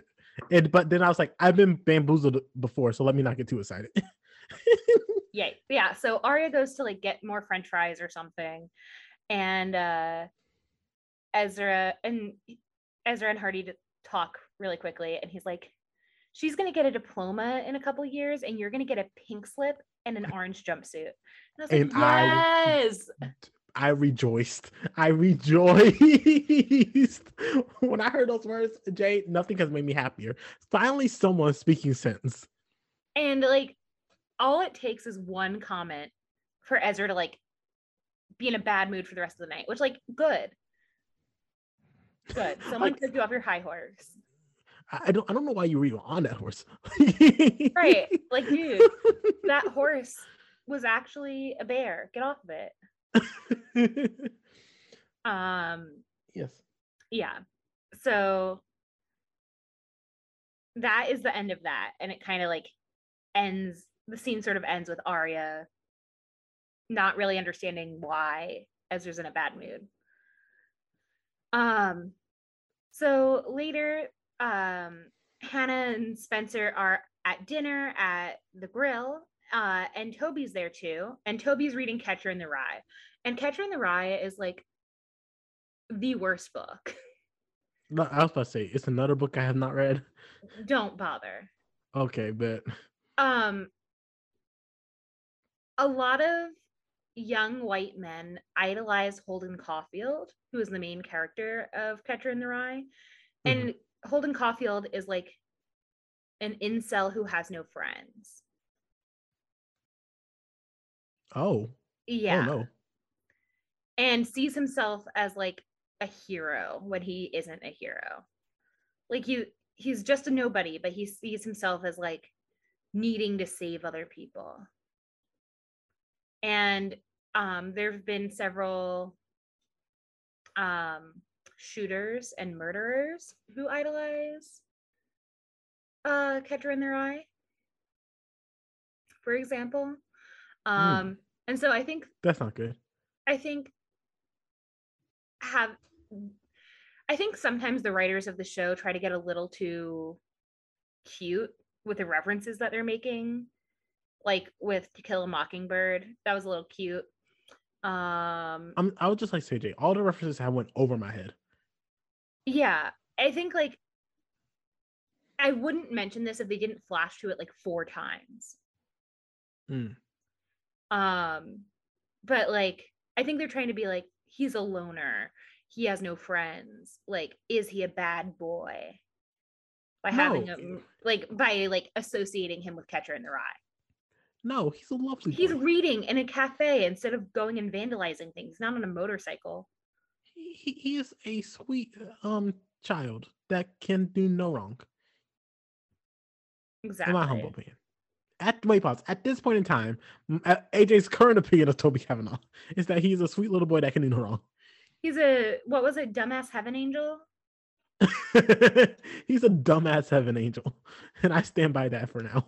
Yeah, and so Emily walks in and she's too embarrassed to like go hang out with Toby in front of her friends.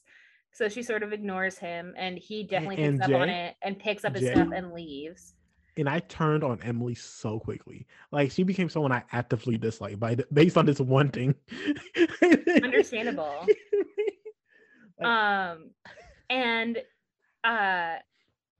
Spencer and Hannah fill Emily in on the Jenna lipstick situation. And a waitress hands Emily Toby's CD he made. And we missed something earlier. What did we miss? We missed that Hannah got a text from A that had pictures of Maya and Emily.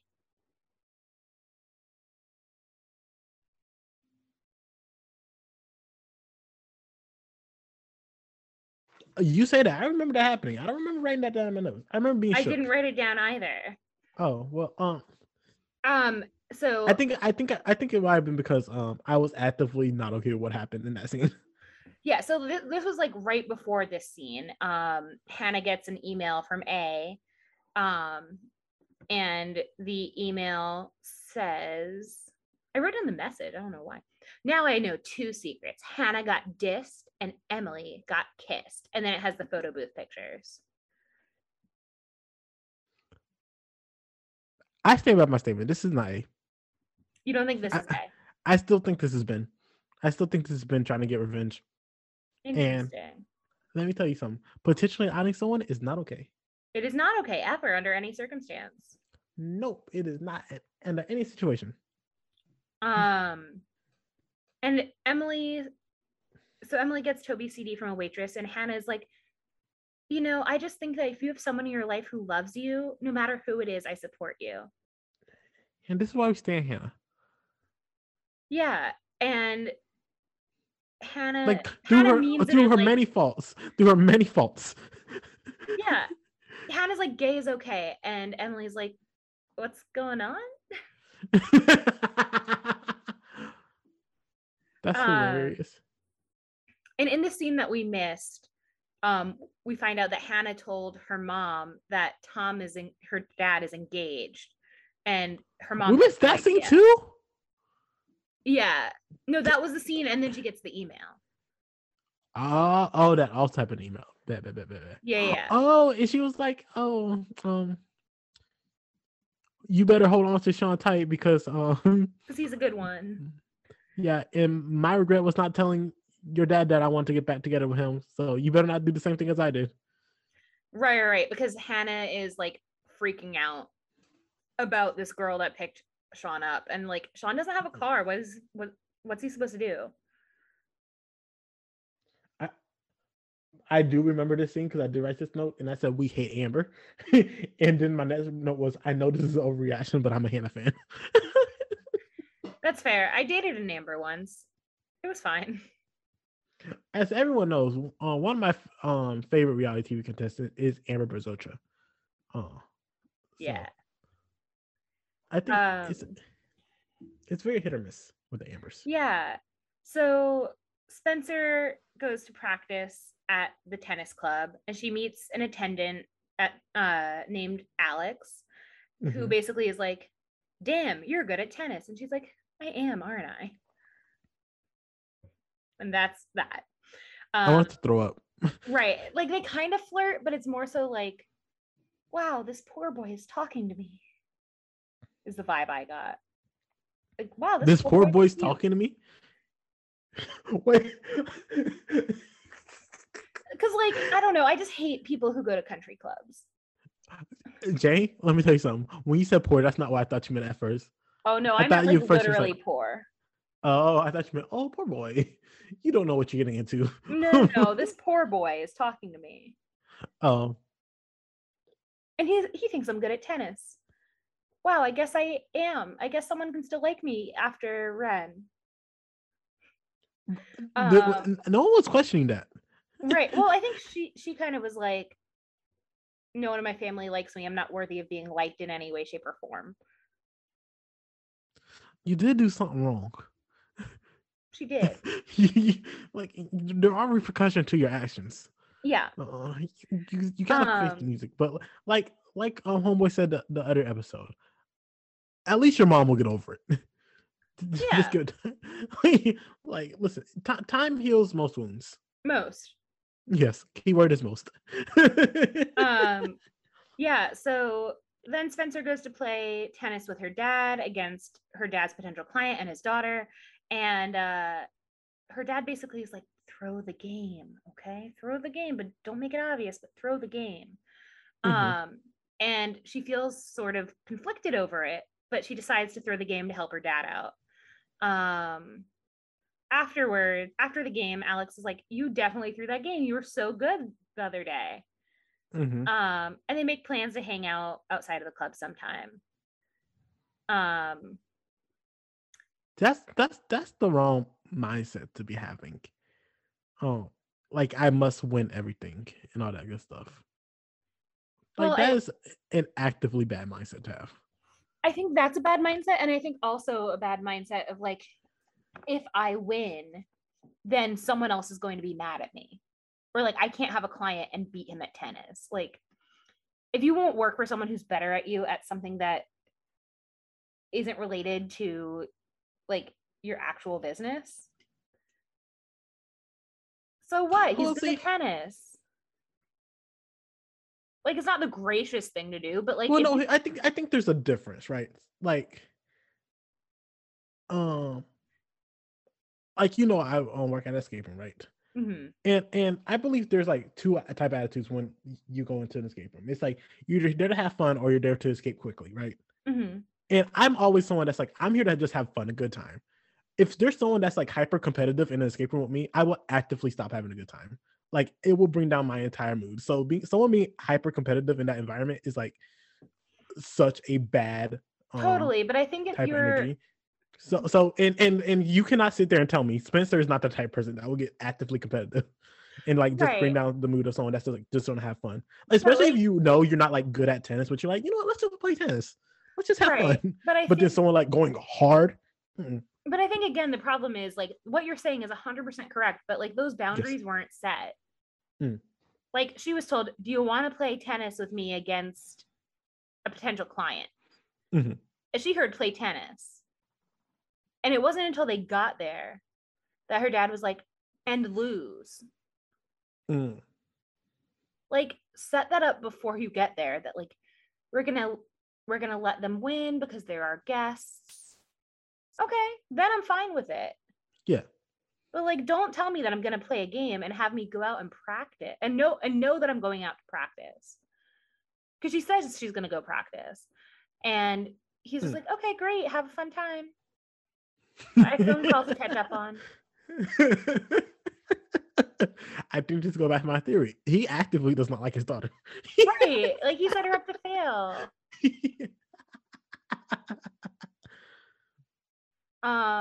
Yeah, and so we rapidly like basically shift scenes for the next couple scenes, but I'm just going to go ahead and say that later in the episode Spencer confronts her dad about this and he's like throwing the match taught me that my success is not more important than honesty or integrity. And you know what? I And I also think that is stole this the essay wrong from my message. sister. But that was actively the wrong message she should have received from that situation. Well, she's saying like you're trying to teach me that I should be successful, and I'm telling you that I should be honest. No, I think the right lesson is my lesson of Sometimes you just want to have fun. just have fun sometimes. But she's saying this because she then tells her dad that she stole the essay. Which I feel like is also not on the same level as what her dad did. Right. And also just like, is it necessary to tell him then and there? Like, I don't think so. Like, I get it. You're heated because, you lost a tennis game that meant nothing. But, right. like legit, Jay, this was a game, like, had no stakes to it at all. It's not like she lost money or this was for a tennis scholarship or anything, or scouts was watching. Like, this was a private country club in a 2-on-2 match with her dad and her dad clients. This game meant nothing. Yeah. No, you're right. But you know what? We can get life lessons out of anything. Let me blow up my whole game. Let me blow up my entire life right now. All because you asked me to lose a tennis game. Yeah. So then we switch to Hannah, who's at home. Wait. You missed another part. No, we're gonna get there. Well, she finds out in that scene. She finds out that he threw the tantrum. Her dad. Oh, yes. So you are correct. Yes. This part the real reason that Spencer loses her ever-loving mind. Yes. Is because she's friends with this dude who works at the country club, Alex. And that's a loose term. She met him like once or twice. And he was nice to her. And he complimented her tennis skills. And her dad was talking with his client and potential client. And the guy was like, "We're gonna go get lunch at the restaurant here, right?" And her dad, instead of being like, "Oh no, I forgot to make a reservation," goes and makes a scene to the manager. He pulls what's the male Karen? Carl. I don't know. But he pulls a Karen and he's like, "The attendant, whatever his name is," he means Alex, "he forgot to tell you that I made reservations and he didn't put it in the system. So you have to give me a table right now." And also, like, this young man is just clearly irresponsible. I'm one of your most frequent guests and members. And so he makes a big deal and he essentially like might have gotten Alex fired. And that's when Spencer loses her mind. Like, and I think that's like, first off, I guarantee they do not get paid enough for this. They are not getting paid They enough get to deal paid with this man. $7.25. And as someone who used to work as get paid $7.25, your freak out means nothing to me. Yeah. Like truly, if I was the manager, I would be like, no, this is a country club. This is different. Right. Like they pay thingies. We don't have any tables, even if it's empty. We don't have a table for you, sir. No, because I was like, if I was like the manager or something, I would just be like, ignore them. But I know country club people like pay big bucks to just be a part of the club. So I'd be like, you can't lose the big bucks. But I'd be like, listen, Alex, ignore this man. You made a mistake. Like things happen. Like, Alex, we're gonna put you in the as a bus boy or something for the next week or so you don't have to be around real people. Yeah, like just know you may have made a mistake, but you did not deserve this. Right. And Spencer's like really concerned that like Alex might get in trouble over this, and it's kind of unresolved. Here's my thing. Oh yeah, this is why I was pressed. You know damn well, if it wasn't Alex, she would not have cared. Right. Right. She's not like this big proponent of like workers' rights. Yeah. She's like this hot boy. I think he was in 90210 too. Oh, I haven't seen 90210. We're just finding out so many people were in so many different TV shows. Not like the old 90210. He wouldn't have been alive, but could you imagine? It'd just be like they casting these people that were in all these old shows, but they're playing teenagers. That'd be hilarious. But but like he'd have to time travel. Listen, have you seen The Simpsons? Time travel is a thing. Oh, I didn't know everything in The Simpsons was true. Oh, I don't think everything was, but like I think too much was true. They did predict a lot. Yeah, I started watching YouTube video essays, and I don't know why I like them, but I like video essays on YouTube. And I watched one on The Simpsons over everything they got right. I was like, dang. Some of them I was like, that's a stretch. But the other was like, dang, they predicted that. Yeah, so he was in 90210. And then he was in the movie version of Rock of Ages, and he was in Scream Queen. Can I tell you something haha hilarious? Like, or I'm so ready for something haha hilarious. This entire time when you're saying 90210, I was thinking of H2O Delirious. Okay.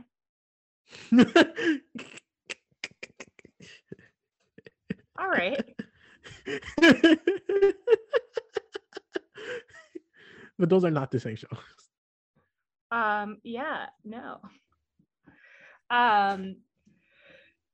So now we go wait, pause, not H2O Delirious. H2R, just add water. Yeah, I was like, I don't know what that is. The Mermaid Show. Yeah. I know what you're talking about now. H2O is water. 90210 is Beverly Hills. One's an area code, one's a molecule. Right. Yeah. But Teddy Mellencamp, 90210. Yeah. So then we flip to Hannah, and she goes to the office to try and spy on the room that Jenna went into. And she goes there and she bumps into Sean. And Sean's like, listen, and she confronts Sean and she's like, who's this Amber girl? Are we like over? And Sean's like, why would we be over? This little puppy dog, he has no idea. No, pause. There's many reasons why y'all should be over. Right, but this guy, he's like, why would I not want to date you? And like, he's just a little innocent little babe. And he shares that Amber was driving him to this new after school activity that he joined called RLW. What does RLW stand for? It's the cult. It stands for Real Love Waits. It's basically the virginity club from Glee. I feel like I was more accurate. I mean, yeah. And he's like, I didn't want to let you down. I just, I want to be around people who think in the same way that I do and feel the way I do. And Hannah says, we tried doing things my way. Let's not do things and do them your way. And I was like, oh, that's kind of cute, Hannah. No one would really say that. I'm glad you thought it was cute. I thought that was like weird. Yeah. And then I guess the sentiment, but it did not come out well. And then Sean leaves and she sneaks into the office that was previously locked. And it turns out that it's a therapist's office. Jenna was going to see her therapist. And the guy's like, Martha, I have paperwork for you, because he thinks that she's his next client. And she kind of sits there awkwardly. And then she's like, Martha doesn't want therapy. Martha needs to leave. And she talks in third person as if she's Martha, and she leaves, leaving the therapist very confused. That poor man, he has no idea what's going on. And poor Martha, like, she just got her therapy appointment canceled by someone she doesn't even know. Also, poor Hannah, she really needed that therapy. Okay, but like, honestly, like, I feel really bad for Martha, because like, she's a new patient at a therapist's office. It could take her months to get back in. Whatever. But also Hannah could have used the therapy. How hard is it to be like, actually, I'm not Martha? Like, honestly, like, it's not like you committed a sin. You didn't sign any paperwork. You could have looked at it and was like, wait a minute, you think I'm Martha? Sorry, I'm Marsha. Or you could be like, see how we get confused. Oh, sorry, no, I'm not.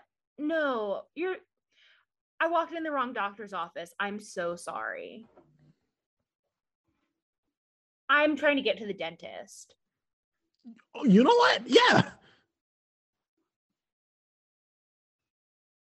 So now we know that Jenna goes to therapy. Okay, like, what does this add for us? That she's the only one doing the correct thing right now? You're not wrong. Except she should wear headphones at home. She's bothering our baby boy. I feel like Toby Cavanaugh actively does not ask her to put her headphones in. Yeah, he's like, so she does not know it's enough, issue. But like, also like, wear some damn headphones.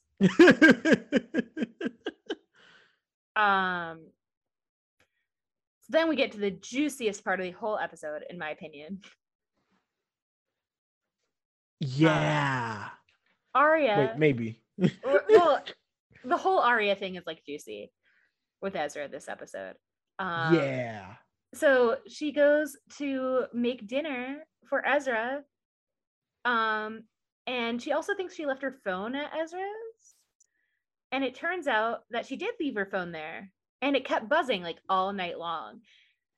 And yes, as any human being might, Ezra got a little curious. He picked up the phone and he saw that she got a text message from A. He wasn't like snooping through her text, but he was like, oh, maybe her parents are trying to get in touch with her. Well, pause. That was the excuse he gave. Right. But I'm trying to give him benefit of the doubt, even though I don't want to, and it's probably not true. And he intercepted a message from A that said, lucky you, Arya, only other girls have to do their homework. You get to do the teacher. And he's like, well, if A knows, then maybe B knows and C knows. I thought you were mature enough to keep this a secret. And like, it's not maturity that makes you keep a secret. It's abuse. That ABC line is probably like one of my favorite lines of the show so far. See, and I was like, no one's going to say that. And when Ezra said that, I was like, that is actually, you know hilarious. What? Ezra sat up all night trying to think of a line to say. And listen, I feel like 95% of the time it flops on his face, but I respected this one. Yeah. But he's like, I thought you were mature enough to keep this a secret. No, the mature thing to do is to not date your teacher. Like, he could also said, I thought I groomed you to not say anything. Right. He's like, I thought I made it clear that I will make this worse for you than it will ever be for me. And I'm about to go to jail. So and Arya's like, no, like, I don't know who A is. And he's like, sure you don't. I bet you do. And she's like, I don't. And he's like, take your phone and leave. And take your stupid enhanced mac and cheese that's just a bowl of fettuccine. I know the producers want me to feel bad for Arya, but I feel no sympathy for this character. Like Also, this should have like, happened like at least one episode are we on 5. This should have happened 4 episodes ago. honestly, like, I don't know how it's able to go on this long. I also don't understand how I don't understand how Ezra has groomed her so well in such a short period of time. Mm-hmm. Because they've only hung out a handful of times that we've seen. But then also, She's not bad. I think Arya has been hurt and in a different way groomed by her father to keep secrets. And I think there's a lot of trauma there that she hasn't really uncovered. And like, she needs to go to therapy too. But like, I don't know. I think she has a complex about wanting to feel mature. And she feels that. She brings it up all the time. And I'm like, I have never met a mature person that brings up maturity as much as. But also, like, here's the other thing. They know like nothing about each other. Correct. Like, he finds out in this episode that she can make what she calls enhanced mac and cheese and that she can cook. AKA she can boil pasta, which is literally his move from like a week ago. She's like, oh, your pasta was not good. Let me make you pasta. Pause. Again, Arya is actively not a good cook. I am betting to bet money on 100%. But like, and she doesn't know that he's doing a poetry reading. If you're dating someone, you should know about their hobbies and what they're doing. You don't need to know where they are at all times, but like, if there's an event in someone's life, you should know about it beforehand. Mm-hmm. You shouldn't have to pry it out of their schedule. But that's where you meet the root of this entire problem. Ezra knew this was wrong the entire time. He's just upset he got caught. I know, but like, it's just like one of those things of like, I feel so bad for Arya in a way that, like, I don't feel bad for her, but I feel bad for her in the sense of like, I don't think she's ever had a healthy relationship in her life. So she doesn't know what that looks like. Like, she hasn't had a healthy romantic relationship as far as I know. So she doesn't know necessarily that. She's 14. She's 15. 16.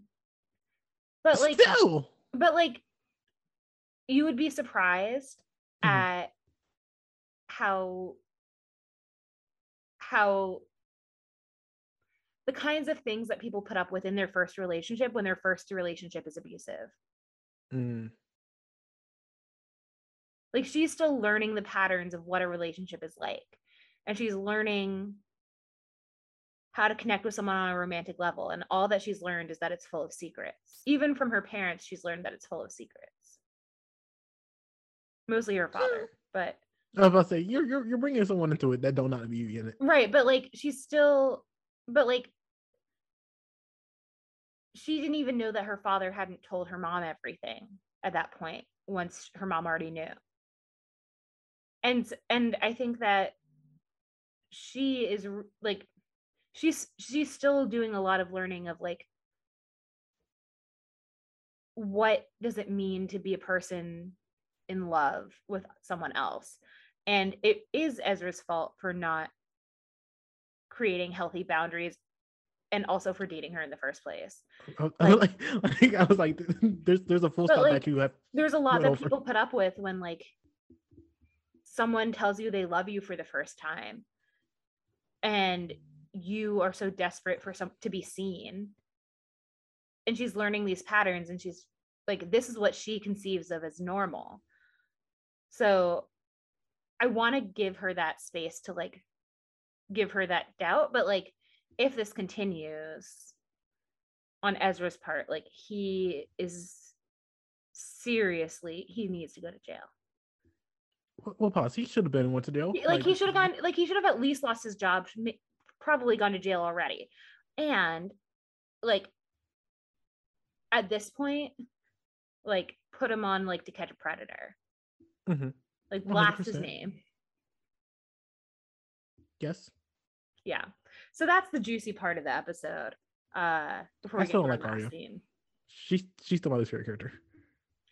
So our episode ends where we're at the grill and Toby is trying to ignore Emily But she comes over to sit with him and gives him a mix CD she made for him and apologizes.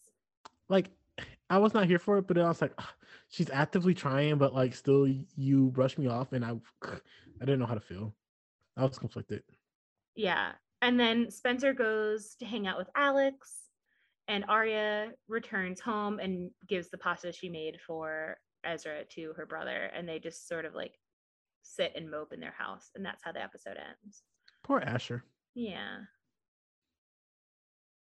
And then that's the end of the episode. Yeah. I have a piece of trivia for you. Okay. Someone was supposed to die in this episode, but Marlene King, the creator, changed her mind. Who was supposed to die in this episode? Can I ask you a question? Yeah. Were they in the episode? They are someone who was in the episode. Ooh, if someone was supposed to die. And I don't have any more details about the circumstances or why they changed their mind. Someone was supposed to die. That's crazy because I can't see any of the characters like being offed. My guess it's not one of the core four. I'm going to guess, and they were in this episode. They were in this episode on screen.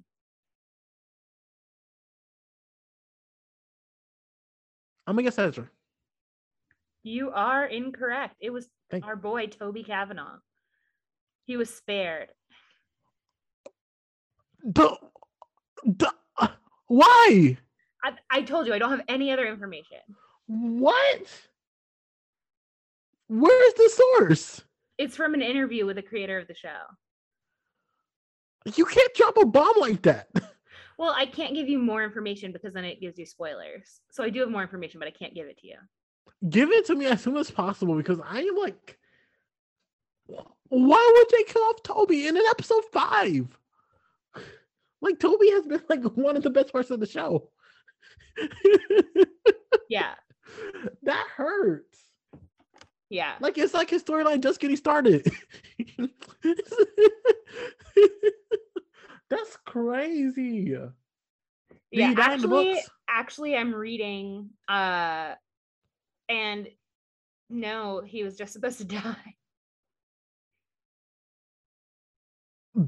Like, there's no good rhyme or reason.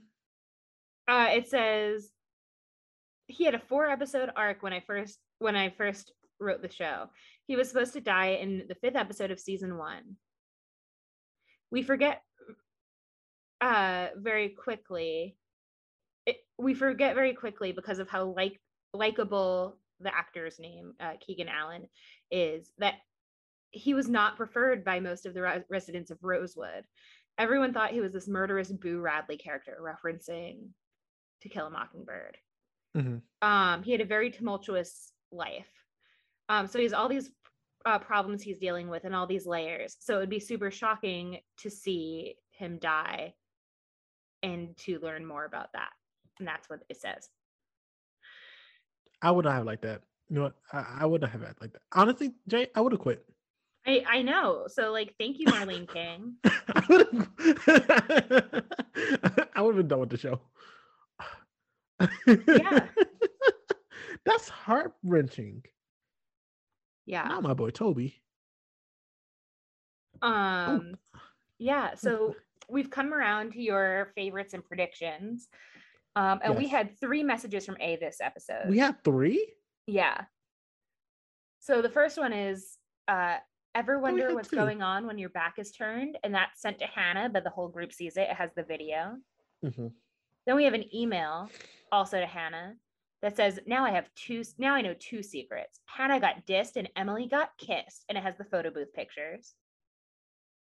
And then the third one is, lucky you, Arya. Other girls have to do their homework. You get to do the teacher. Which one is your favorite? I actively disliked all 3 of these. Like, there was so so this is what I'm going to do. I'm going to give it to last week's Ding Dong the Bitch is Dead. Nope, you gotta give it. Nope. This is my podcast. I do what I want. This is not your podcast. This is our podcast. Pick one. You don't have to like it, but which of the three is the best message that was sent? None of them are good. Right, but if you were to rank them, which would be number one? I would say burn the house down.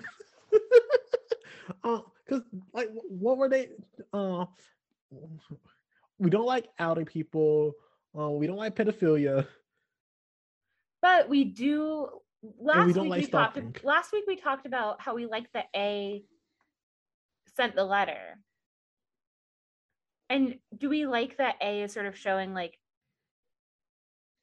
you can't stop me, you don't know where I am, I could even be here right now? And that one sparked your whole like Spencer could be A or could have something to do with A theory. So it gave you the most to chew on. Okay, I'll choose that one then. I was like, you're gonna choose one or we're not ending the podcast.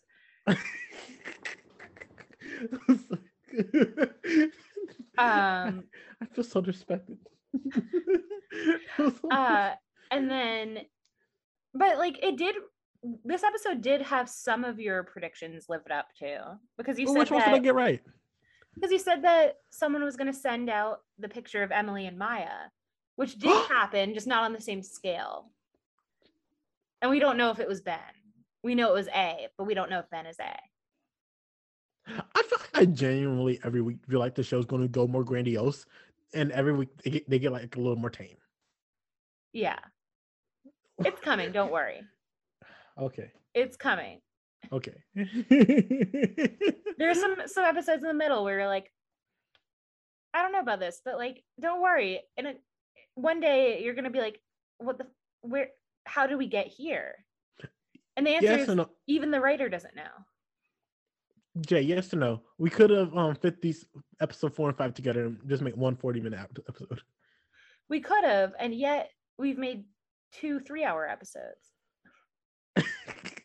I have a question about something that happened this week. Oh, I have an answer for you, because I usually have answers for stuff. Are we going to see Hardy again? And is his prediction going to be right about Ezra going to jail? Yes, and sadly no. When do you think we're going to see Hardy again? When? Yeah. Like, is it going to be soon, or is it going to be like in a different season? I think it's going to be Arya's going to pull up at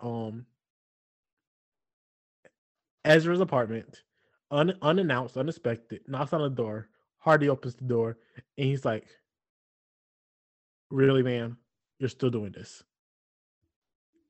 That's how I feel like it's going to happen. Interesting. That's what I think. All right. And then who do you think is A? Last week it was Wilden. I think it is Spencer and some unknown partner of hers. Okay. Do you think that partner might be Wilden? No. They don't seem connected at this point in time. And do you think that all of the A's are connected? So you don't think it's Wilden anymore? Well, I don't think the photo is A. I still think the photo has been. Right. So it could be. I think all the A's except for that one is connected. Okay. So you think that it's Spencer and someone else, and it's not Wilden? Yes. I feel like Wilden's going to show up and you're going to be like, no, this is a shady bitch. I still think he's the murderer. I still think he killed Allie. Okay, but you don't think he's A? Yes. Okay. And the next, I'm just trying to track this in my brain, track where you're going. I feel like the only 2 people who's been on my bad board is him and Spencer. And that's it. You know, that's fair. Next week's episode 6 of season 1 is There's No Place Like Homecoming. Tell me what you think There's No Place Like Homecoming is about. We're going to have a Carrie-esque scene, because of course we are. A Stephen King Carrie? Yes. Who's going to get carried? Probably Jenna. Oh. Yeah, and I know it hurts, don't it? I hate that so much. Oh, that makes me really sad. Jenna or Toby Kavanaugh, one of those two, and it's gonna hurt my heart. Yeah. Because they're already outcast. Oh my god, it hurts. Oh my god, it's not gonna be good. Okay, Oh. so that's gonna suck. So we're gonna have a Carrie scene. What else is gonna happen? What is it called? We're Homecoming. Mm-hmm. There's no place like Homecoming. There's no place like Homecoming. I believe Arya Stark's going to decide to move out. But he's not like moving out. He's going to be like, this is only for the time being. We'll probably get back together or something like that. Stuff like, you know, it's like this ain't permanent. Like we're working on things. Like we need space. Yes. I think that's going to happen. Sean and Hannah, well, they join their cult. And continuing with our Glee crossover, do you think Quinn Fabray is going to be there? Yes, 100%. Pregnant and everything. She would be in there, pregnant and everything. I mean, how far could Ohio be from Pennsylvania? I think Ohio's right there, while Pennsylvania's right there. Yeah, so like it's possible. But yes, I think they will join their cult. And then Hannah's gonna be like, this is weird. Mm-hmm. And be like, you know what? I tried. Never mind. We're good. And all right. I also think Spencer's gonna bring this boy Alex. Ooh. To Homecoming. Poor boy.